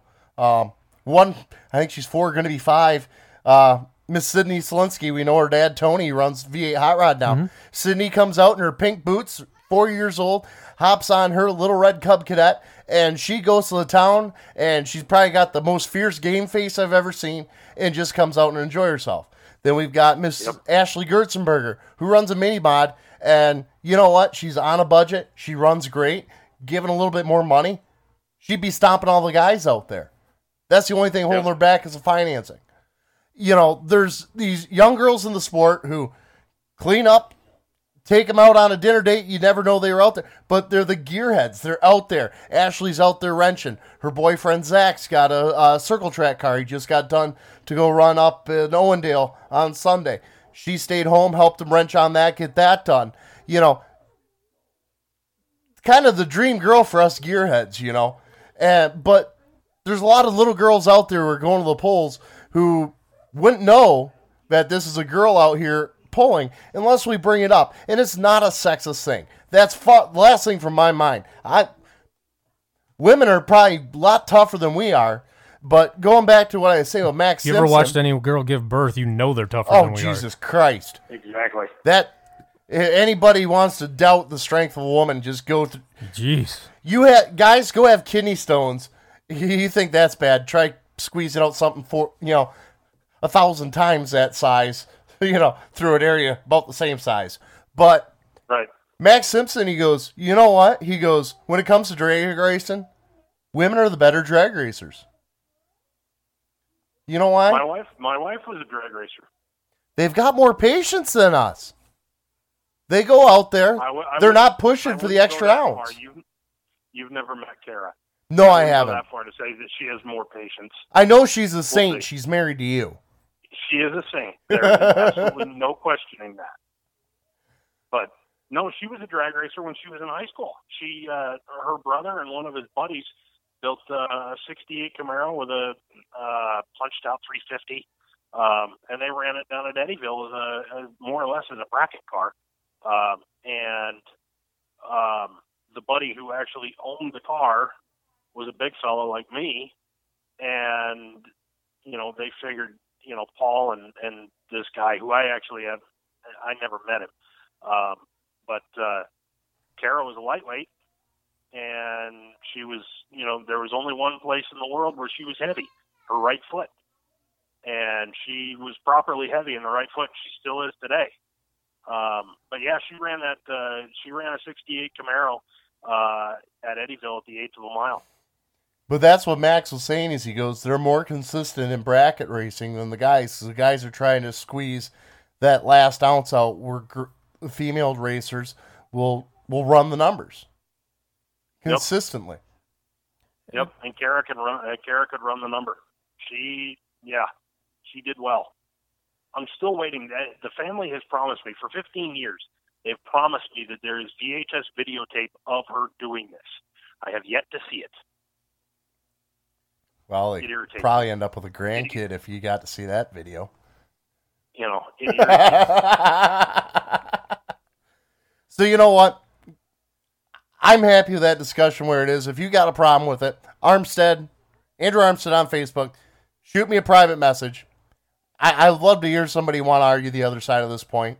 And I will listen. I'll be honest. I will listen. Because I'm not one who just completely dismisses something just without merit. But that's my viewpoint on it. And it's not necessarily the other two's, but that's my viewpoint on it. Is I think they do need to be highlighted to kind of spur another generation along. Because, Shirley Muldowney, Rodolin Knox, Dusty Arfons, Kathy Archer, who's probably one of my first crushes, in pulling. Then now you look at the two-wheel drives, Renee Theobald, Ashley Corzine, Lisa Tatum. Your boner. Bethany Nelson. Yes. Lisa Tatum will end all be all. Lisa Tatum will always be a crush of mine, and unfortunately her boyfriend lives over in Zealand, but I'm working a sponsorship deal with a guy over there, so we're going to leave that as that, because it might be labeled as premeditated if I follow through any further, but, no. These women, these women out here are out there kicking ass and showing, what they can do. Let's get more girls involved in this, I love watching them going up to these garden tractor pulls and doing it. What's stopping them from having the follow through to get into the big stuff? Yep. So with that, Ryan, you want in on a rant today? Say that again? You want in on the rant today? Yeah, I'll stick around for that. If for no other reason than to have a front row seat on this. So, with that, we're going to take a break. Armstead's running on nicotine, and he's already fired up, ready to go. So I'm going to go choke down a cigarette. We're going to come back, and we've got a full-blown rant coming to you guys tonight. And this one will be no holds barred, and I will be naming names on this shit, because I am that sick and tired of shit. So, with that, we're going to take a break. This is Sidetracked on Pulling Radio Network. Summer is here, and that means backyard barbecues, graduation parties, and wedding receptions. Shouldn't you have the best version of yourself? Turn the focus of laser light into the glow of the spotlight with Laser RX. Permanent laser hair removal, and coming soon, hydrofacial microdermabrasion. Call 810-425-5261 or visit their office at 3071 Commerce Drive, Suite A in Fort Gratiot for a private consultation. All right, and we're back with Sidetracked on Pulling Radio Network. And no, I'm not going to say who the sponsor is just because of what we're getting into. And this is a disclaimer right now. The viewpoints that will be brought up in this have nothing to do with Pulling Radio Network or any of Sidetrack's sponsors. No, this is expressly the viewpoints of Armstead, and I do believe Post you in on right on board with this one. Oh, yeah. So, in fact, I went so far as we've got rant music now. So, with this disclaimer, viewer discretion is advised because language is going to be above and beyond. If you got little ones, remove them from the room before you listen to this one, because Armstead is lit.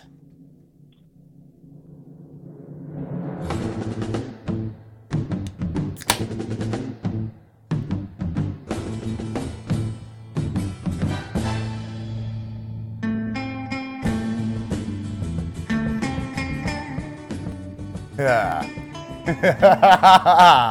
Gunfighter music, perfect. Yeah. Because this is going to be an OK Corral style shootout here tonight. Point blank, I love a lot of people in the diesel world. I'm going to give this disclaimer right off the get. A lot of the pullers I'm going to light into. It's nothing personal. It's a mentality that goes into this, causing this viewpoint by me. And I'm going to be naming names, and I don't give a fuck. If you got a problem with me about it, you can find me. I'm easy to talk to. But and it's not going to end there, actually, because there's some broader implication on the backside. When he's finished, you get to deal with me. And we got a little slide rant for the very end, so this is kind of going to be a two-part thing, and the other one isn't related. But first and foremost, I'm tired of the bitching, whining, pussy-ass attitude that goes with this fucking diesel truck world. Any class 3.0 and under at this point. 2.5 and under. 2.5 and under is where it ends. Because you don't hear it with the sanctioned classes picked up by PPL and fucking NTPA right now. Stop whining. You got 3.6, 3.0 super stock diesel trucks. I don't hear the bitching, whining, pissing, moaning, complaining attitude that goes with it. The people that are out there going, you owe me every fucking dime because I showed up to your goddamn event. I'm fucking tired of it. I'm fucking tired of it. I went down to Legendary Diesel this weekend. I had a great time down there until a certain fucking point. I went down to UCC hating diesel trucks, as did myself and Dave Foltz. We did not like the diesel world. We were tired of the whining, the bitching, the moaning, complaining, the you owe me everything. I know everything involving the sport of truck and tractor pulling, because you know what? Daddy paid for my fucking piece of shit truck that I come out there on the track with every goddamn week. Guess what? We walked away from UCC. We had a completely different mindset. Charles, you can agree to this. We actually had respect for some of the people out there that were competing. I walked in with a predisposition about Mr. Sean Baca from Industrial Diesel. I thought he was an arrogant, pompous ass with glitter and gel and goddamn piercings and tattoos up the wazoo that he's a complete douchebag. Boy, did I ever eat crow. I was so fucking wrong with that, it wasn't even right. He is the nicest goddamn guy I've met in a long time. Very humble, very reserved. And you know what? Yeah, you see these videos out on Industrial. You know what? He's being prompted to the guy behind the frickin' video camera to sound like he's a little arrogant, to talk about what's going on. He's getting forced to do that to hold up his end of a bargain for his fucking sponsor. The people we met at UCC were absolutely amazing competitors. Actually held the motorsport to a high accord. And I continue to interact with those guys, and they continue to prove that we were right in walking out of there thinking these are great people. I've interacted with several of them. Awesome guys. Absolutely. Mike Graves, Sean Baca, Levon Miller, Jaron Holder, Wade Minner. Of course, our good buddy Derek Rose. We've known him for a long time. You know, the guys from Power Driven. You know, Randy Reyes, thank you. Randy, a guy who just doesn't give a fuck. Sean Ellerton, who was to me the epitome of what a competitor's supposed to be. Blew his shit up on the dyno and was still willing to wrench and help everybody else get out there. That's what sportsmanship is. You know what? Not only do I want to go out there and compete, but I want to make sure everybody else is out there having fun and competing, trying to hit the same end goal, which is, you know what? Putting on a goddamn show. That's what this whole thing is.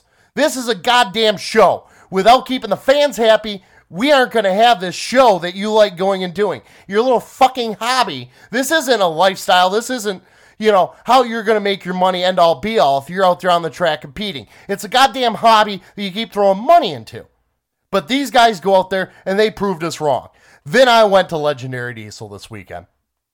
And boy, was I fucking disappointed when I left. And it had nothing to do with the promoters. And this has nothing to do with Legendary whatsoever. Mike Ring is a goofball. Yes, he is. But you know what? He's a good guy who likes putting on a good event. Chad Lindsay, another good guy, want to make sure he puts on a good event that people can come and enjoy. But you know what? Some fucking assholes down there went and ruined that. We get a guy who comes up with a 3.0 diesel truck, knocks the drools off the back, has a goddamn diamond plate tailgate on the back. Truck hasn't seen the goddamn road in probably 5-6 years since they built the truck. Has a Rockwell 120 underneath the back, hand throttle, no headlight in it, running in a hot street class, which is equivalent to a 2.5. Yes, he did put a 2.5 Charger cover over his 3.0 turbocharger, but it was not a 2.5 or under truck. No, it was a 3.0 truck. There was a judgment call made on the track. Do I agree with it? You know what? I will, because it was a decision made by the track judge. Your big end flagman's the one who has the responsibility over that entire goddamn track. It's not the starting flagman. It has nothing to do with anybody in the sled, because you know what? They're just rented bodies in there facilitating the show. They have no decision-making force whatsoever. So do I agree with the call? Yes, I do, because it was made. Would I have made that call? No, I wouldn't have. But I've also been around the sport longer, and I'm also willing to push the fringes. Everybody's seen how close I stand to the track. Charles watched me nearly get taken out twice up in Peck because I'm a little too fucking brazen in my job. But when you come into a class, beat up on people with trucks that are nowhere near your size, come out in second place, get disqualified, not because you beat the guy who owns the shop's truck, who's putting on the event. No, because you were illegal to begin with. You whined your way into the spot of the class because your hitch was illegal on your truck. Then bitch because you got disqualified because you didn't get your $200 for fucking second place. Give me a goddamn break. You're seeing it all being blown up all over Facebook on the legendary page about how these people, came out, got first place, and were denied it at the very end of the pass. No, you were being questioned the minute you backed into the sled. I was already calling for you to be re-teched because no way in fuck you were going to pass tech. You show up late to an event, you miss the driver's meeting, you miss the goddamn true teching time, you whine your way into it, then you bitch because your $25 you paid wasn't being refunded to you when you made the comment that, we're just here to have fun and try tuning the truck. I don't give a fuck. You can go home, keep your $25, but you know what? When you're out there cheating, blatantly fucking cheating, you don't have a space in this goddamn sport. Yes, in this sport, we make horsepower by reading between the lines. We look for them gray areas to exploit, to get that edge on our competitors. Everybody's doing it. But to blindly go against black and white written rules just because you have to have the bigger pecker at this point is just ridiculous. Now you want to get me going on work stock trucks. That's fine, whatever. Lucas Sparks, you might hate my guts. That's fucking fine. But you know what? I also walked up to you at that event to ask you how you were doing because you know what? I don't have a problem with you personally. I really don't. I think you're a hardworking individual who takes great care of his daughter and busts his ass to make a living day in, day out. My issue with you is your goddamn work stock rules where you don't have a plausible thing to come up for a Duramax Charger that will be legal because stock appearing, you can fit a 72 millimeter wheel in a stock appearing housing. We've seen it. We've seen it. Also, you're running a 6.4 liter, which from the factory has compound chargers. Now, what are you allowed? 2 stock appearing compound chargers? Okay, well, what do the Dodge guys do? They're stuck with a small turbo from the factory. Give me something that balances the horsepower across the board so everybody can compete on a square playing field. I'll look at the class and give it some credit. Until then, don't go bitching and whining about what a horrible announcer I am, what a shitty job I do, when all I'm coming after you about is a goddamn set of rules. I don't attack you personally. I don't say you do a hack job with your excavating company. I've never once said that. But if you want to go around, talk to my friends and badmouth me, at least have the balls to do it to my face. You had a half hour to do it at the legendary event, and all you did was bullshit with me. I'm fucking tired of it. Now let's talk 2.5 diesel trucks, because I'm on a fucking roll. TTPA made a rule change last year that is not favorable by a lot of people. I wasn't pleased with it, but it was a rules clarification. I get that. 2.5, the horsepowers are getting way too out of goddamn control for a class that should be 800 to 1,000 horsepower. Work stock should be between 6 and 8. That's how it should break down. They clarified the rules, and you know what? Some people got burned by it. But you know what? There are people who are coming out to put on a show, and all I kept seeing posted on Facebook was about so-and-so one with a legal charger. Guess what? The crowd doesn't need to know that because it puts a black eye on the organization. Keep your goddamn drama in the pits. If you got a problem with somebody, man up and go talk to them personally. None of this talking back and forth on fucking social media. I'm done with it. I'm tired of it. If you don't have a pair of cojones to go talk to somebody and deal with that issue that way, then you don't belong in this sport. Now this year, we're having problems with turbochargers built to spec that aren't passing the tech because the backside of the charger does not meet spec. They're 14 fucking thousandths over. They're not sky mile big. What they're trying to do is be able to get a charger off the shelf that is at the maximum for the class to get the most horsepower they can, which is the name of the sport.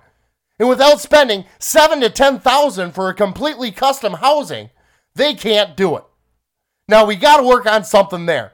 But this goddamn bullshit whining saying so-and-so's cheating or so-and-so's cheating, who gives a fuck? Man up, grow a pair of balls, and go out and just fucking beat them on the track. Be the better person and put your money where your mouth is. Instead, you want to run your fucking mouths on social media. It doesn't fucking work that way. This sport wasn't built on people who went around whining. I don't care if it's a millennial goddamn viewpoint or what, because a lot of the people that are whining are not fucking millennials. No, they're people who are of age that very well should know how to deal with shit on their own.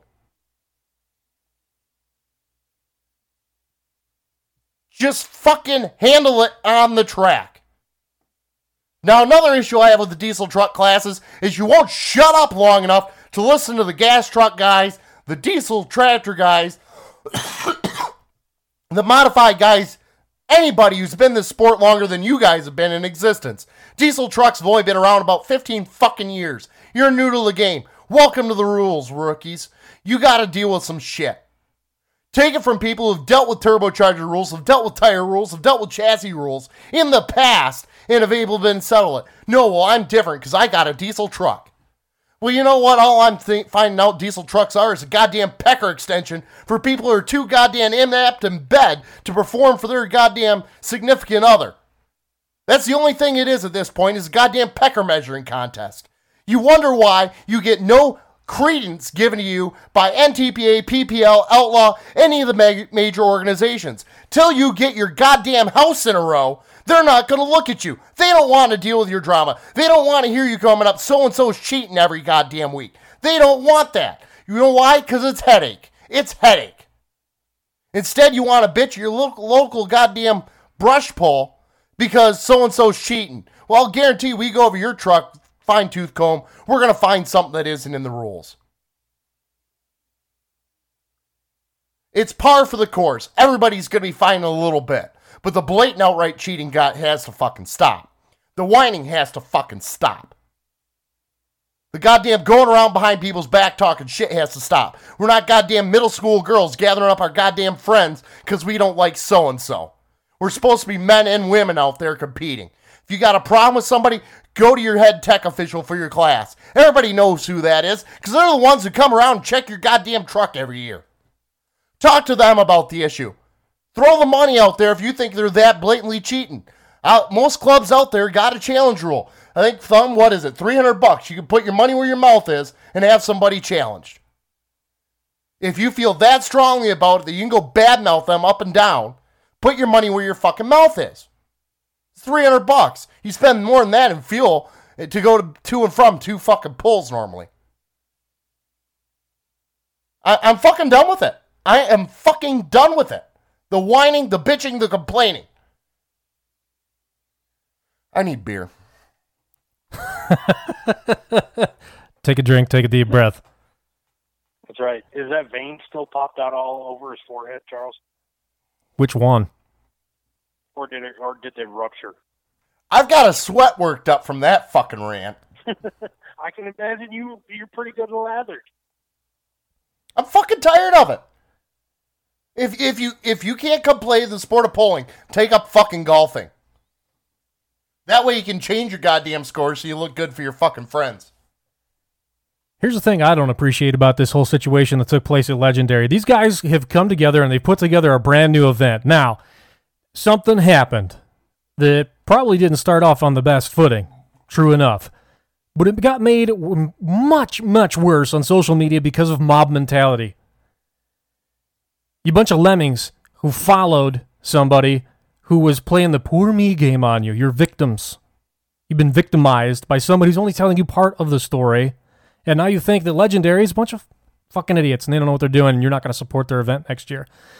And maybe the news cycle's gone too far and the rest of the story isn't going to get to you until when this show airs Thursday night. And by then you'll have forgotten about it. But the guys behind this have made some mistakes. They didn't tell you the whole truth. They didn't tell you everything. They told you they read the rule books, top, bottom, sideways. Did they?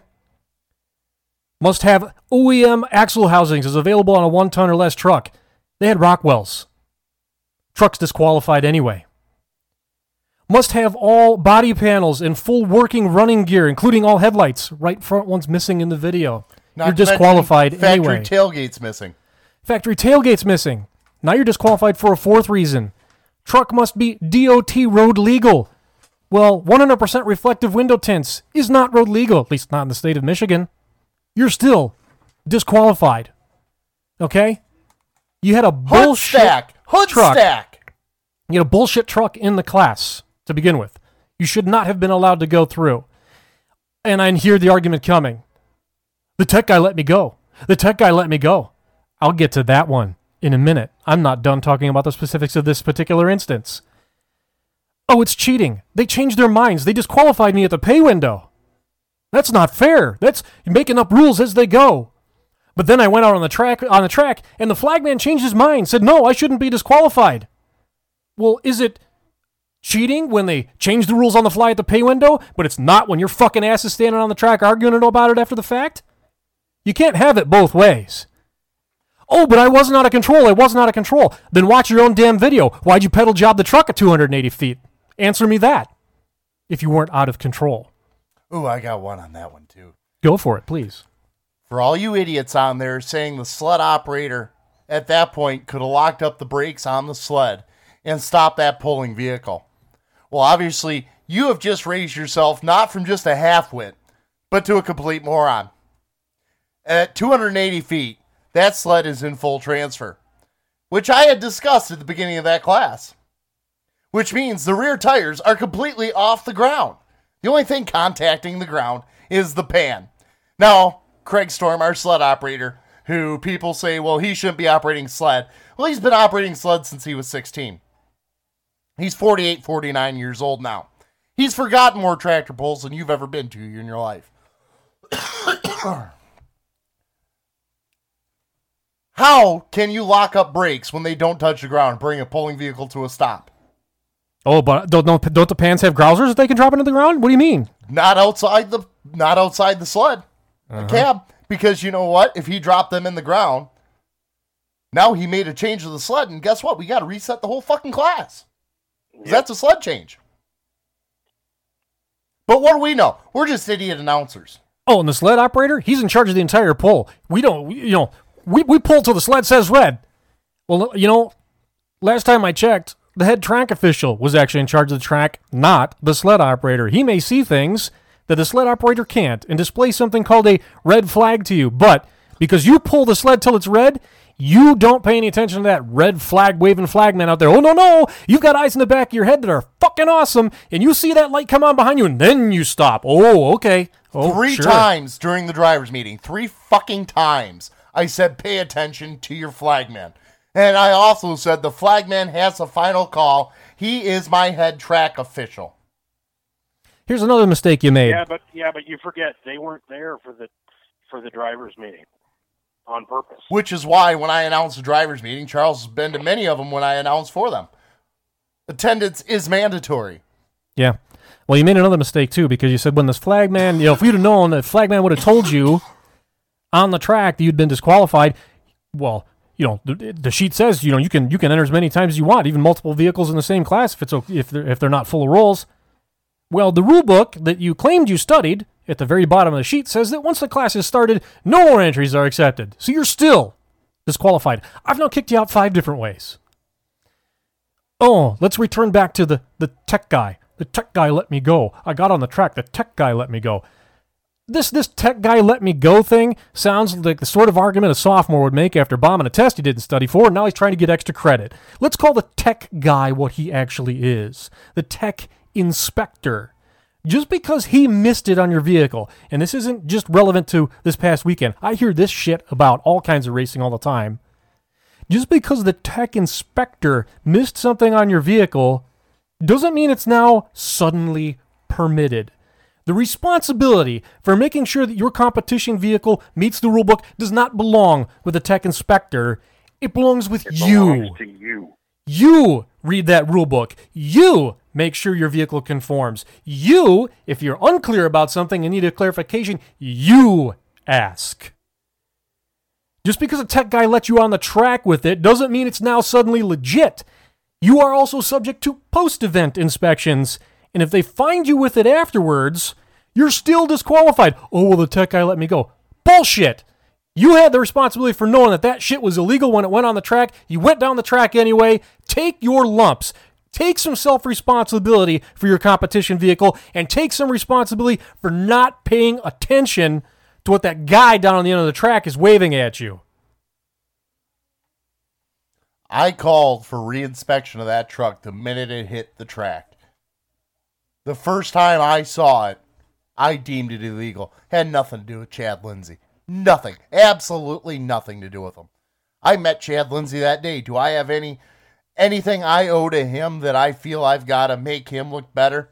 Absolutely not. When I go to pull or I promote a pull, I don't have any favorites. I'm not going to cut corners or bend the rules for any one of my friends because I've got a lot of friends in the sport, and that gets very hairy. I make my career on the sport of truck and tractor pulling and what my word is and what my interpretation of rules are. Now, while I find rules or use the rules as they are written to make sure somebody who breaks gets time to repair, absolutely, because I'll do that for anybody. Chad Lindsay, throttle linkage was broke. Came back out, had to work on the truck on the hook. He was on a 3-minute clock. He was down to 5 seconds left. I had my clock running on my phone. Got the truck together, completed a pass. Otherwise, I would have asked him to leave the track. That's how the game's done. There are definite rules set that everybody has to follow by. Just because the event promoter, you think that, well, since we beat his truck, they disqualified us. Nobody knew who the hell you were. Nobody knows who you are.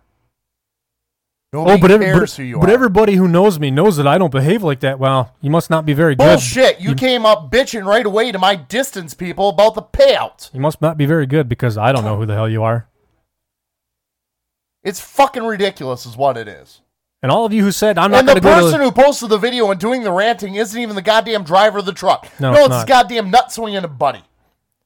All you people who bought into this under a bullshit pretense and said you're not going to go to Legendary next year, you're not going to attend the event, you're not going to participate in it, the event went pretty darn well. There was only one guy who had a problem, and he was there fucking with things from the get-go. Your mileage may vary. Diesel trucks, get your house in order. Till then, short of 3-0 and up, I have a hard time calling you a legitimate pulling class. I'm to that point. I'm done with it. I am done with it. I'm done with the whining. Next person who approaches me at a pull, unless they want to discuss what I talked about in this rant, which I will talk to you, I have no problem doing that. Charles knows I'm a very easy person to talk and discuss things with. I'm very level-headed on that. No, we'll listen to you. You know, we'll even take the time to consider the argument. You may not get a response from us right away because maybe you make a good point. We need to think about it. But don't come up to me whining because I called you bullshit. No, that's it. That's the thing. Look, we might be taking a risk with our announcing careers by doing things like these rants. But you know what? It's just because we're calling a spade, and if you can't handle that, well, you need to find something else to do, okay?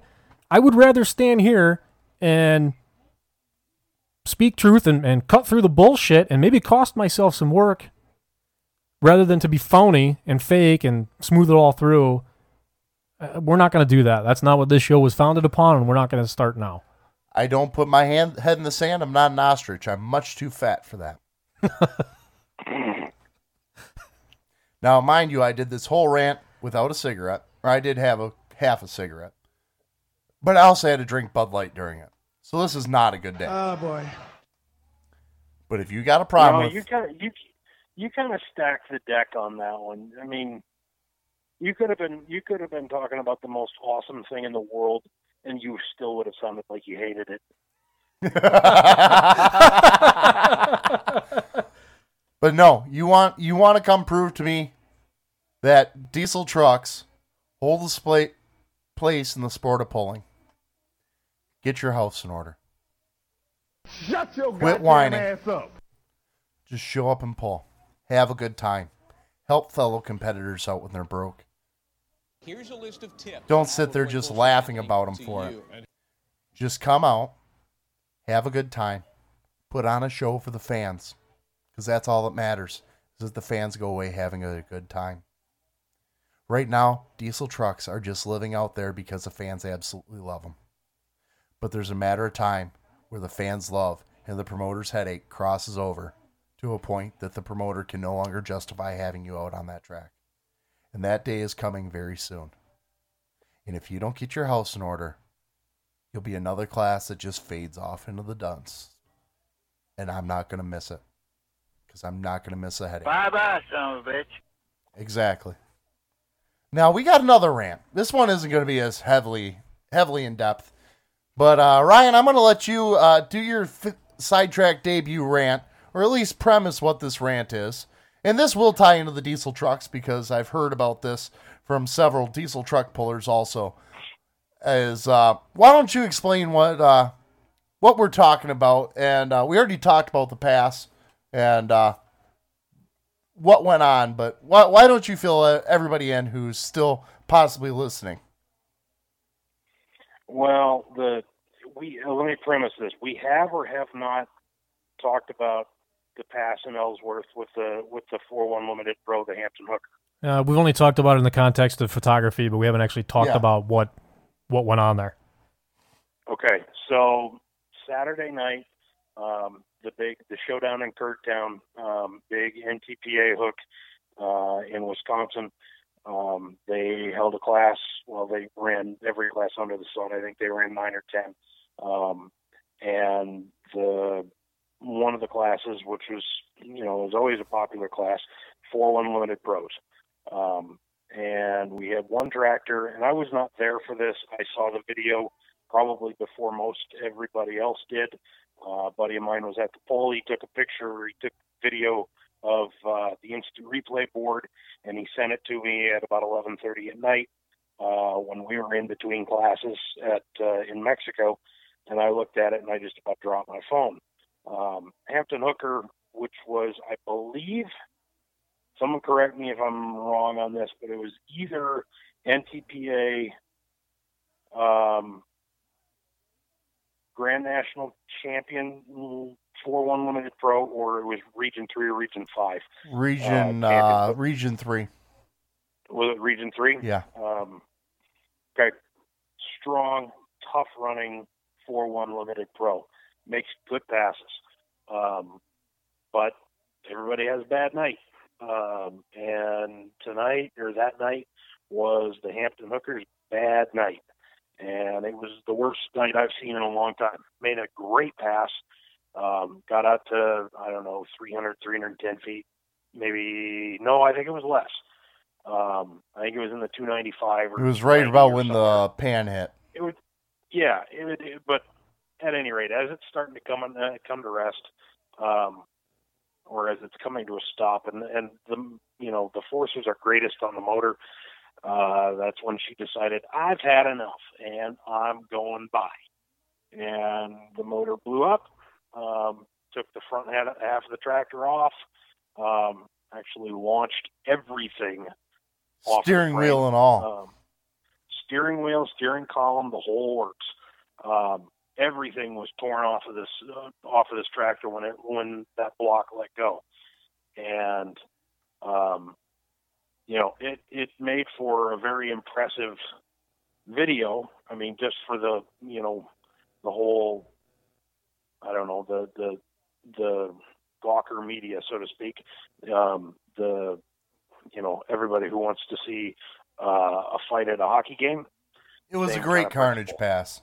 Yeah, it was a great carnage pass. It was a horrible night for those guys. I feel awful for them.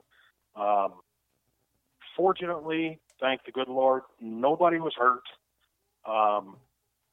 But the next morning or the next afternoon, at some point in time, still photos were released of the explosion, and they were, like I said, some of the greatest carnage photos I have ever seen. But the only other ones that I've seen that were on par with that were when Jack launched his block at Bowling Green last year. Harold Card got some pretty incredible shots of that as it was happening. Easy with the name dropping. We haven't gotten Harold wrapped up as a sponsor yet, so. Perfect. Well, hopefully that helps. We'll just make sure when we see him this summer, we slap him on the back nice and hard. Oh, wow. There's some things I won't even do. That being said, the photos were released of some incredible photos were released of it happening, stop motion. And the very first thing that I noticed when I looked at them was that the wheel, when it left, when the steering column left, I'm amazed that it didn't break the driver's hand. But what was more incredible to me than that was that he had his helmet, or he had his visor up for what appeared to be the whole run. I don't believe that the force of the blast lifted that visor. I suppose it's not completely impossible, but that's pretty close to impossible. It sure would seem like it would have to be an awful specialized force to lift that visor, which tells me that visor was up when he left the starting line. That is not okay. That is not okay. And I believe in both rule books, it was thrown out that in the NTPA rule book, there has to be a visor attached to the helmet, but it does not have to be in the down position when you leave. Oh, no. I don't know if that's true or not. No, I don't have an NTPA. It has to be down. Name that tractor, Charles. That's called the Mike Wilhite rule. Bingo. Ask Mike how his eyebrows are. Yeah. So anyway, that my concern was that why was that not enforced on the line? And so I went back through and I looked at my photos from Mexico that I took this past weekend, and sure enough, I saw the same thing on my side. Everything from heavy supers to pro farms, and even though the pro farms aren't making anywhere near as much power as some of the heavy diesel supers or the light alky supers or any of those classes, they're still making quite a bit of power. And if anything goes wrong, and a fitting, a hose, something or other, God knows what, dislodges from the tractor and whacks you in between the eyes, you're either going to the morgue or you're going into a coma. And it ain't going to be pretty. And, I mean, somebody made the argument that, well, those visors don't stop, they won't stop diddly squat. Well, you want to know something? Who was it in Formula One? Is it Felipe Massa? No, Charles, help me out. No, Massa's still alive. I know who you're talking about, though. You remember that? Yes. I forget what it was, but something came off of the car in front of him. Well, it wasn't Formula. No, I forget the name. But it wasn't Formula One. It was IndyCar, and it happened at Pocono. A suspension piece. No. I'm talking about an F1 incident. Oh. Where Felipe Massa was on track practicing, and whoever it was in front of him, something came off, something fell apart, whatever. But it was like a bolt or a nut or something off of the car, bounced, and it hit Felipe in the head. Felipe is wearing... Oh, okay. I think I've got a vague memory of this now. He's wearing a Formula One helmet. Formula One is the most expensive motorsport in the world. Top technology all the way through. None of this cheap, let's go out to Amazon and buy the cheapest helmet we can find business. He's wearing a helmet that probably cost $1 million. And whatever that thing was that hit him, hit the visor. The visor deflected it, I think. But still, he ended up in the hospital, and he was in the hospital for months while he was recovering. Now, he is, thank the good Lord, he's made a full recovery. I'm pretty sure he's even driving again. Oh, yeah, he's racing but currently. At one point, but at one point in time, they weren't even sure that he was going to have normal brain function. And he's wearing $1 million helmet. You're wearing a not $1 million helmet. You're wearing an $800 helmet, which is probably still great. And it'll probably protect On the most, you're buying the cheapest helmet you can get at a Jags or Summit for the most part in this goddamn sport. Yeah, I mean, some people do that. Most people don't, that I know of anyway. But all of that goes to crap. All that goes to pot if you don't flip that frickin' visor down. Come on, you can say fucking. It's okay. There's plenty of people, and I've talked to people about it, because if you're thinking back through Louisville, one of the alcohol supers blew a line on, I think, a test pass. He was first hooked. He came back to the line, but he had, unbeknownst to him, he had poked a hole in the line, and when he brought the tractor up on RPMs to leave, that pinhole leak in the fuel line became a whole lot bigger of a problem, and it started spraying fuel. Fuel ignited.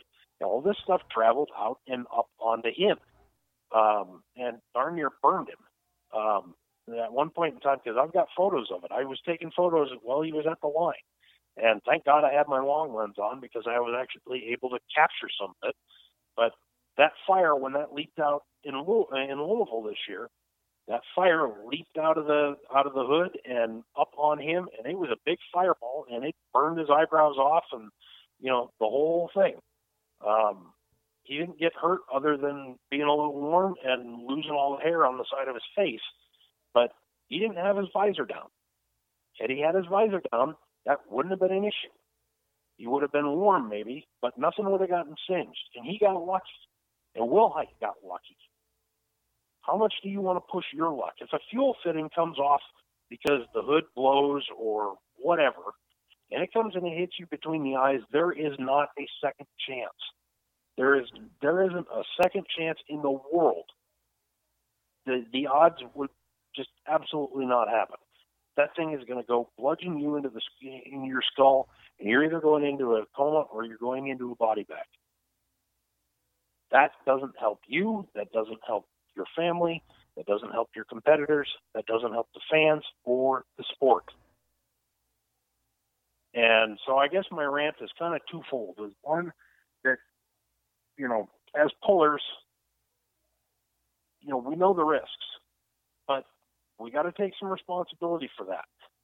So we got to do what we have to do to protect ourselves and to set a good example for the other people in the class. Because what if there's a 16-year-old kid in the pro farm class or the farm stock class or whatever, says, well, so-and-so isn't wearing his visor down. Why do I have to? It helps me see better. This, that, or the other thing. Well, you know what?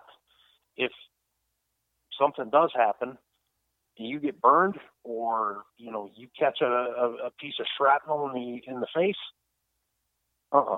it's not that other guy. It's you. You're dead. You're injured. You're maimed. You're hurting. You're whatever. It will not end well. So, I mean, part of the rant is that I think pullers need to do a better job of remembering this and get a better fitting helmet. I've heard excuses. Whenever I flip the visor down, the face shield always fogs up and I can't see squat diddle. Rain-X, dish soap. Yep. Yeah, Rain-X, dish soap. Get a helmet with some vents out the back. Whatever. There are plenty of ways to solve this problem. If you need to find some, you contact me. I will help you find some. I will get you in touch with anybody who you want to help you figure out how to solve the fogging issue. You got to take a little responsibility for this. The other people who I think, go ahead. This brings up a point that once again falls in with the diesel truck assholes. Yeah, you guys have gotten labeled now. Well, my truck's got a full interior. Why do I need to wear a fire suit in 2.5? Shit happens. Because your interior is flammable, dummy. Diesel doesn't burn. Oh, yeah, it does. Trust me, I got a pickup truck that burns diesel right now sitting in the driveway that I'm about ready to prove that point with. Ask Steve Burge or Jeff Demers if you don't get a big fire out of a diesel. We don't even have to ask them. Jeff Hurt, how many times has your diesel been on fire? You need the proper safety equipment. Visors down, people. Come on. Now, trust me, would I like to have a cool, old school, open face helmet? Absolutely. but it would sit on the shelf. I might be an ugly-looking motherfucker, but you know what? I don't need to make it any worse. Come on, people. This is basic. Mike Wilhall, every rule in the rule book has a name to it. Found this out firsthand, what it's like, and he walked away very lucky. Alcohol fire. Nobody knew he was on fire. Visor up. If I remember right, he didn't even have a visor on the helmet. It was full face, but no visor. That was something like that. Yeah. He's very lucky he can see right now. All it takes is an oil line, fuel line. Hell, for those tractors that are running in the too hot to farm class that they require helmets, but you still got a radiator, take a burst radiator line blowing back at you. Yeah. No, thank you. Exactly. No way. Better yet, if you don't think that's going to phase you, drive your car across state or at least, hell, even cross the county. Leave the car running. Pop the hood. Now, on some of the newer ones with the auxiliary reservoir, you might not be able to do this. Find yourself an old Chevy 350 or something where they got the nice radiator cap on the top. Look right square over it, take that radiator cap off as fast as you can, and tell me how much you enjoy that boiling hot steam that's going to flash into your face. That's an awful lot of money for the stupidest idea I've ever heard. And if you can honestly tell me that felt great and are willing to withstand it, guess what? You're never going to be allowed in pulling again because you're the biggest idiot I've met this week. Just this week. Yep. Just this week. Oh, they make better idiots every day, trust me. But come on, guys. This is safety stuff. This isn't stuff to fuck around with. Those rules are in place for a reason.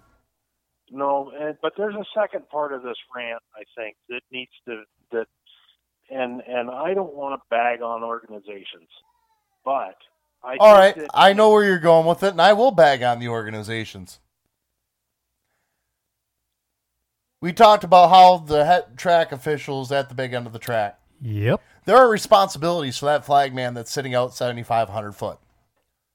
Your job is not only to be responsible for that first 75 to 100 foot and to give the final green flag when the tractor's ready to go, but you're also in charge of making sure that neck brace is in place, visors are down, gloves are on, fire suits are zipped up.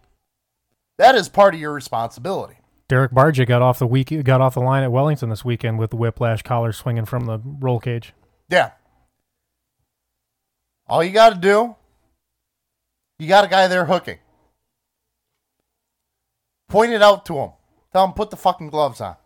Tell him, hey, neck brace ain't on. Hey, flip your visor down. It ain't that hard, but your responsibility to me. And this is with Thumb. Thumb, it's the responsibility of our 75-foot track official. And Chris is usually pretty good about... He's very good about making sure of it. Pointing it out, yep. Is make sure you get your safety equipment on. It's on there for a reason. Do we purposely want to boil you out on a 90-degree day? Because no, we're sweating our asses out there too. We're miserable. But we just don't want to see you get hurt. Because then the insurance starts. I'll trade you. I'd rather be hot as hell in that seat for 5 minutes than doing what I do. I'll trade you every day of the week. Yeah, because we don't get to go hide in a trailer, go find a, Hell, you got to. That's why. Escape. You've heard me say this before. You had a bad day? No, you had more fun than I did. You got to put a helmet on. Yep. But no, so I know you don't want to say it, Ryan, but yeah, it is the responsibility of that small side track official to make sure that the proper safety attire is in place before that green flag is dropped. Hold up the show. I understand hook times are a big thing, making sure you turn the hooks as quick as you can. But never, ever sacrifice safety just for the sake of rushing through an event. Yep. And I think that after this, I guarantee you that it'll be mentioned in probably 75% of the drivers' meetings this week, because I know that it'll be talked about in the pits all full. Yeah, I hope it is. The hook and there's God knows how many NTPA, PPL, Outlaw. They've all got hooks this weekend in handfuls of different places. Badger State's got hooks, Thumb, Wolverine. They've all got hooks. I guarantee you somebody talks to somebody else. Did you see the video of the Hampton hooker, that John Deere? Blah blah blah blah blah. It's water cooler conversation, and I do think that because of that, I think that it'll get mentioned. I guarantee you that it'll be mentioned at any of the Grand National or the Champs Tour or the Silver Series event. Oh, you guarantee Uncle Larry's already on the ball on that one. Oh yeah, I know, and I know Clint and Brandon do for the Western Series. I guarantee it. Clint's a stickler on that too. Every now and again he'll miss one or two, but he's usually if he's at the line, he makes sure that visor is down, and he's not usually the 75-foot official. I've never seen Clint flag a class in my life, usually because he's trying to wrangle tractors and such. Well, you can watch videos from reiterated. Yeah, you can watch videos from Gordyville or DuQuoin or going back through time, and Clint's back there doing lineups, and the last thing he does is he's looking in that cockpit before he turns the track over to the flag guys. Yep. So, all right, Ryan. We got one more thing out of you. No, we got one more thing. You've listened to this show. What do we ask every guest? What are your heroes and legends? Heroes and legends. Oh, that one's an easy one. I got the heroes and legends that I grew up watching. Were some of the same guys that you guys grew up watching.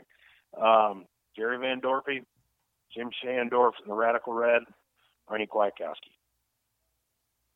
Good choices there. Very good choices. Yeah. What I wouldn't give to see those three tractors run together at Hudsonville one more time. Really and truly. Some of my very... That's a mic drop moment. That's a mic drop moment. Well, can you imagine? I mean, I can't even imagine. And when I say Arnie's tractor, I don't mean the green one. Nope. I'd like to see the Magnum pedal Wild Thing. Mm-hmm. Which one? First one or the MX? I never saw one with MX metal. I saw one with Magnum metal. That one we will see in I will see it in Shedden. Yes. No, I'll see it in Dungannon. It's over with Ontario Tractor Pullers. No, the last running as a pro stock. That one went. I heard from Arnie to Ken Measle, right? Yeah. Yes. Then from Ken Measle, it went down to Chris Kane. Of course, we know his dad, Tim Kane, with Red Gambler. It became Aces Wild, a pro stock on I did diesel. not know that. And then from there, it's now up in Ontario, running with Ontario Tractor Pullers. I can't remember the guy's name, but I probably will be seeing him Saturday. But it's running over there. I didn't know that. I never knew where that tractor went after Kenny Measle. Yep. I remember what caused Kenny Measle to buy that tractor. Yeah. I was there the night it happened. Yeah, that was a pretty big boomer. It was the first time I'd ever seen an explosion launch a block. And it shot that block out in front of that tractor by a solid 15 feet, and Arnie won. Because it was a pull-off between him and Arnie. I miss, actually, Kenny having the old Groundhog, especially at the last version, the one that blew up, when it was a full Esden Lane turbo setup. That was a badass diesel super here on the state circuit. Well, now, wait a second. You called it the Groundhog. I was under the impression that was mining for dollars. Later in its life, it was mining for dollars. Yeah, Kenny always called them mining for dollars. When it blew up. Yeah, but the diesel version of mining for dollars was Tom Morsey's Groundhog. The Measle family bought that from Morsey in '95, I believe, or the winter, the off season between '94 and '95. Okay, that makes sense, and the timelines are going to work out just about perfect because I think it was '97 when I saw him go kablooey. I think 99. He blew that thing up in '99. That was the end of it. Then they went to the MX 240 sheet metal for the second edition. Yeah, because the diesel mining never had a roll cage, and he blew it up, and then they took a season off while they bought Wild Thing. Yep. Then Arnie built the MX Wild Thing, which went to Roberts. Roberts bought it, yeah. Yep. That was actually the first big toy. That was the first big toy. Then Slow Ride became the second one, if memory serves me correct. Yep, and Ryan's toy they built. Yep, Ryan's toy was built. And that's when Taking Care of Business came around. Got it. I'll fill you in on that story on why they went from red to green. And actually, it would have been a really cool story, but something they wanted to do. Yeah, no, there's more to that story than just the switch from red to green, but that's one for another day. We're running late. Yeah, we're running late. That's for sure. We still got another commercial to record, so. Oh God, that's right. So, Ryan, where can we find your photos? Right now, you can find my photos if you go to Instagram. I'm on Instagram, and my username is @RRoossinck. It's RROOSSINCK.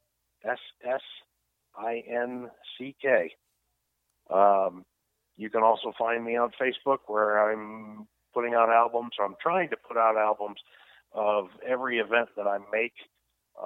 Last year I made 15 or 16 events. I think this year it'll probably be more. But my name is Ryan Roossinck, so come find me. I'm not too terrible hard to find. You'll find my work on Beer Money, as I do shoot for them quite a bit.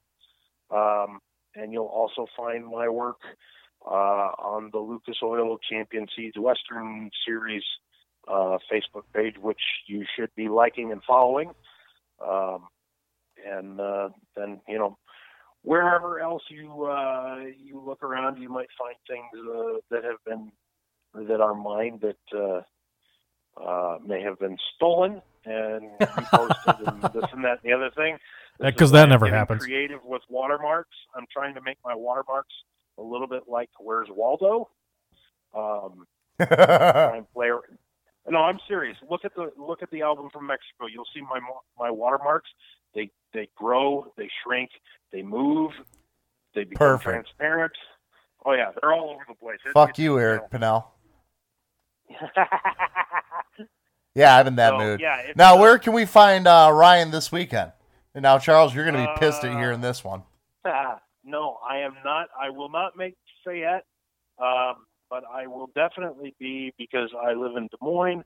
The Red Power Roundup starts tomorrow morning. National Convention. Yep, the National Convention, the greatest collection of... I'm going to send you a list of stuff I want personal shots of. You know what? I'll see what I can do for you. I may be shooting for the Des Moines Board of Tourism, but we'll sneak in a few shots for you here and there. It should be good. I've already seen pictures of various different tractors coming in on flatbeds, and I'll bet that there is just a huge collection of iron over at the State Fairgrounds right now, and all the hotels surrounding it. Matter of fact, I might even get in the car yet tonight before the sun goes down and grab my camera and go see what I can find over at some of the hotels in West Des Moines. All right, sir. The only thing that would make it okay if I missing that is if I don't really behave and don't go to all the grab parties I'm supposed to, and instead go take a bite of a really nice apple. Wonder what that might mean. Because nobody likes a bad apple. Oh, I do. We might get we might be having One Bad Apple be a guest with us here in the Thumb on Saturday. After that turbocharger incident, it is primary residence, a second residence in Winside, Nebraska. The secondary residence? Is he staying at the secondary residence right now? No, he's actually at his main residence, Ryan Salabeans. Yeah, he's not. He's not there yet, but so he didn't actually come home. I don't think he might be home, but the tractor isn't. Yeah, he's home, but the tractor's here, and it's due to see the doctor for surgery on Monday. Uh-oh. What did he do? I actually didn't hear. Turbo. Yeah, and he's toying with the idea of bringing it up here in the Thumb on Saturday night to lay down a information gathering lap. So, all right, enough of that. Ryan, thank you for coming on, buddy. We really appreciate it. Looking forward to hearing hearing you come on, maybe be our Western Series correspondent, keeping the Sidetrack crew up to date. Yeah, I can do my best. I appreciate it, buddy. Thanks for coming on and taking part in the rants. It's been fun. So you have a great night and enjoy your time at Red Power. All right. Thanks, guys. My pleasure. Take care. Yep. Thanks. Bye. Well, I guess this call's over. So with that, we're going to take a break here. Or you just want to sign off? Yeah, let's just go ahead and stick a fork in it. My name's Armstead. My name is Posh. Good night. Fuck this shit, I'm out. Fuck this shit, I'm out. No thanks, don't mind me. I'ma just grab my stuff and leave. Excuse me, please. Fuck this shit, I'm out. Nope. Fuck this shit, I'm out. Alright then. I don't know what the fuck just happened, but I don't really care. I'ma get the fuck up out of here. Fuck this shit, I'm out. That was wonderful. Bravo! I loved that. Oh, it was great. Well, it was pretty good. Well, it wasn't bad. Well, there were parts of it that weren't very good, though. It could have been a lot better. I didn't really like it. It was pretty terrible. It was bad. It was awful. It was terrible. Get him away! Hey, boo! Boo!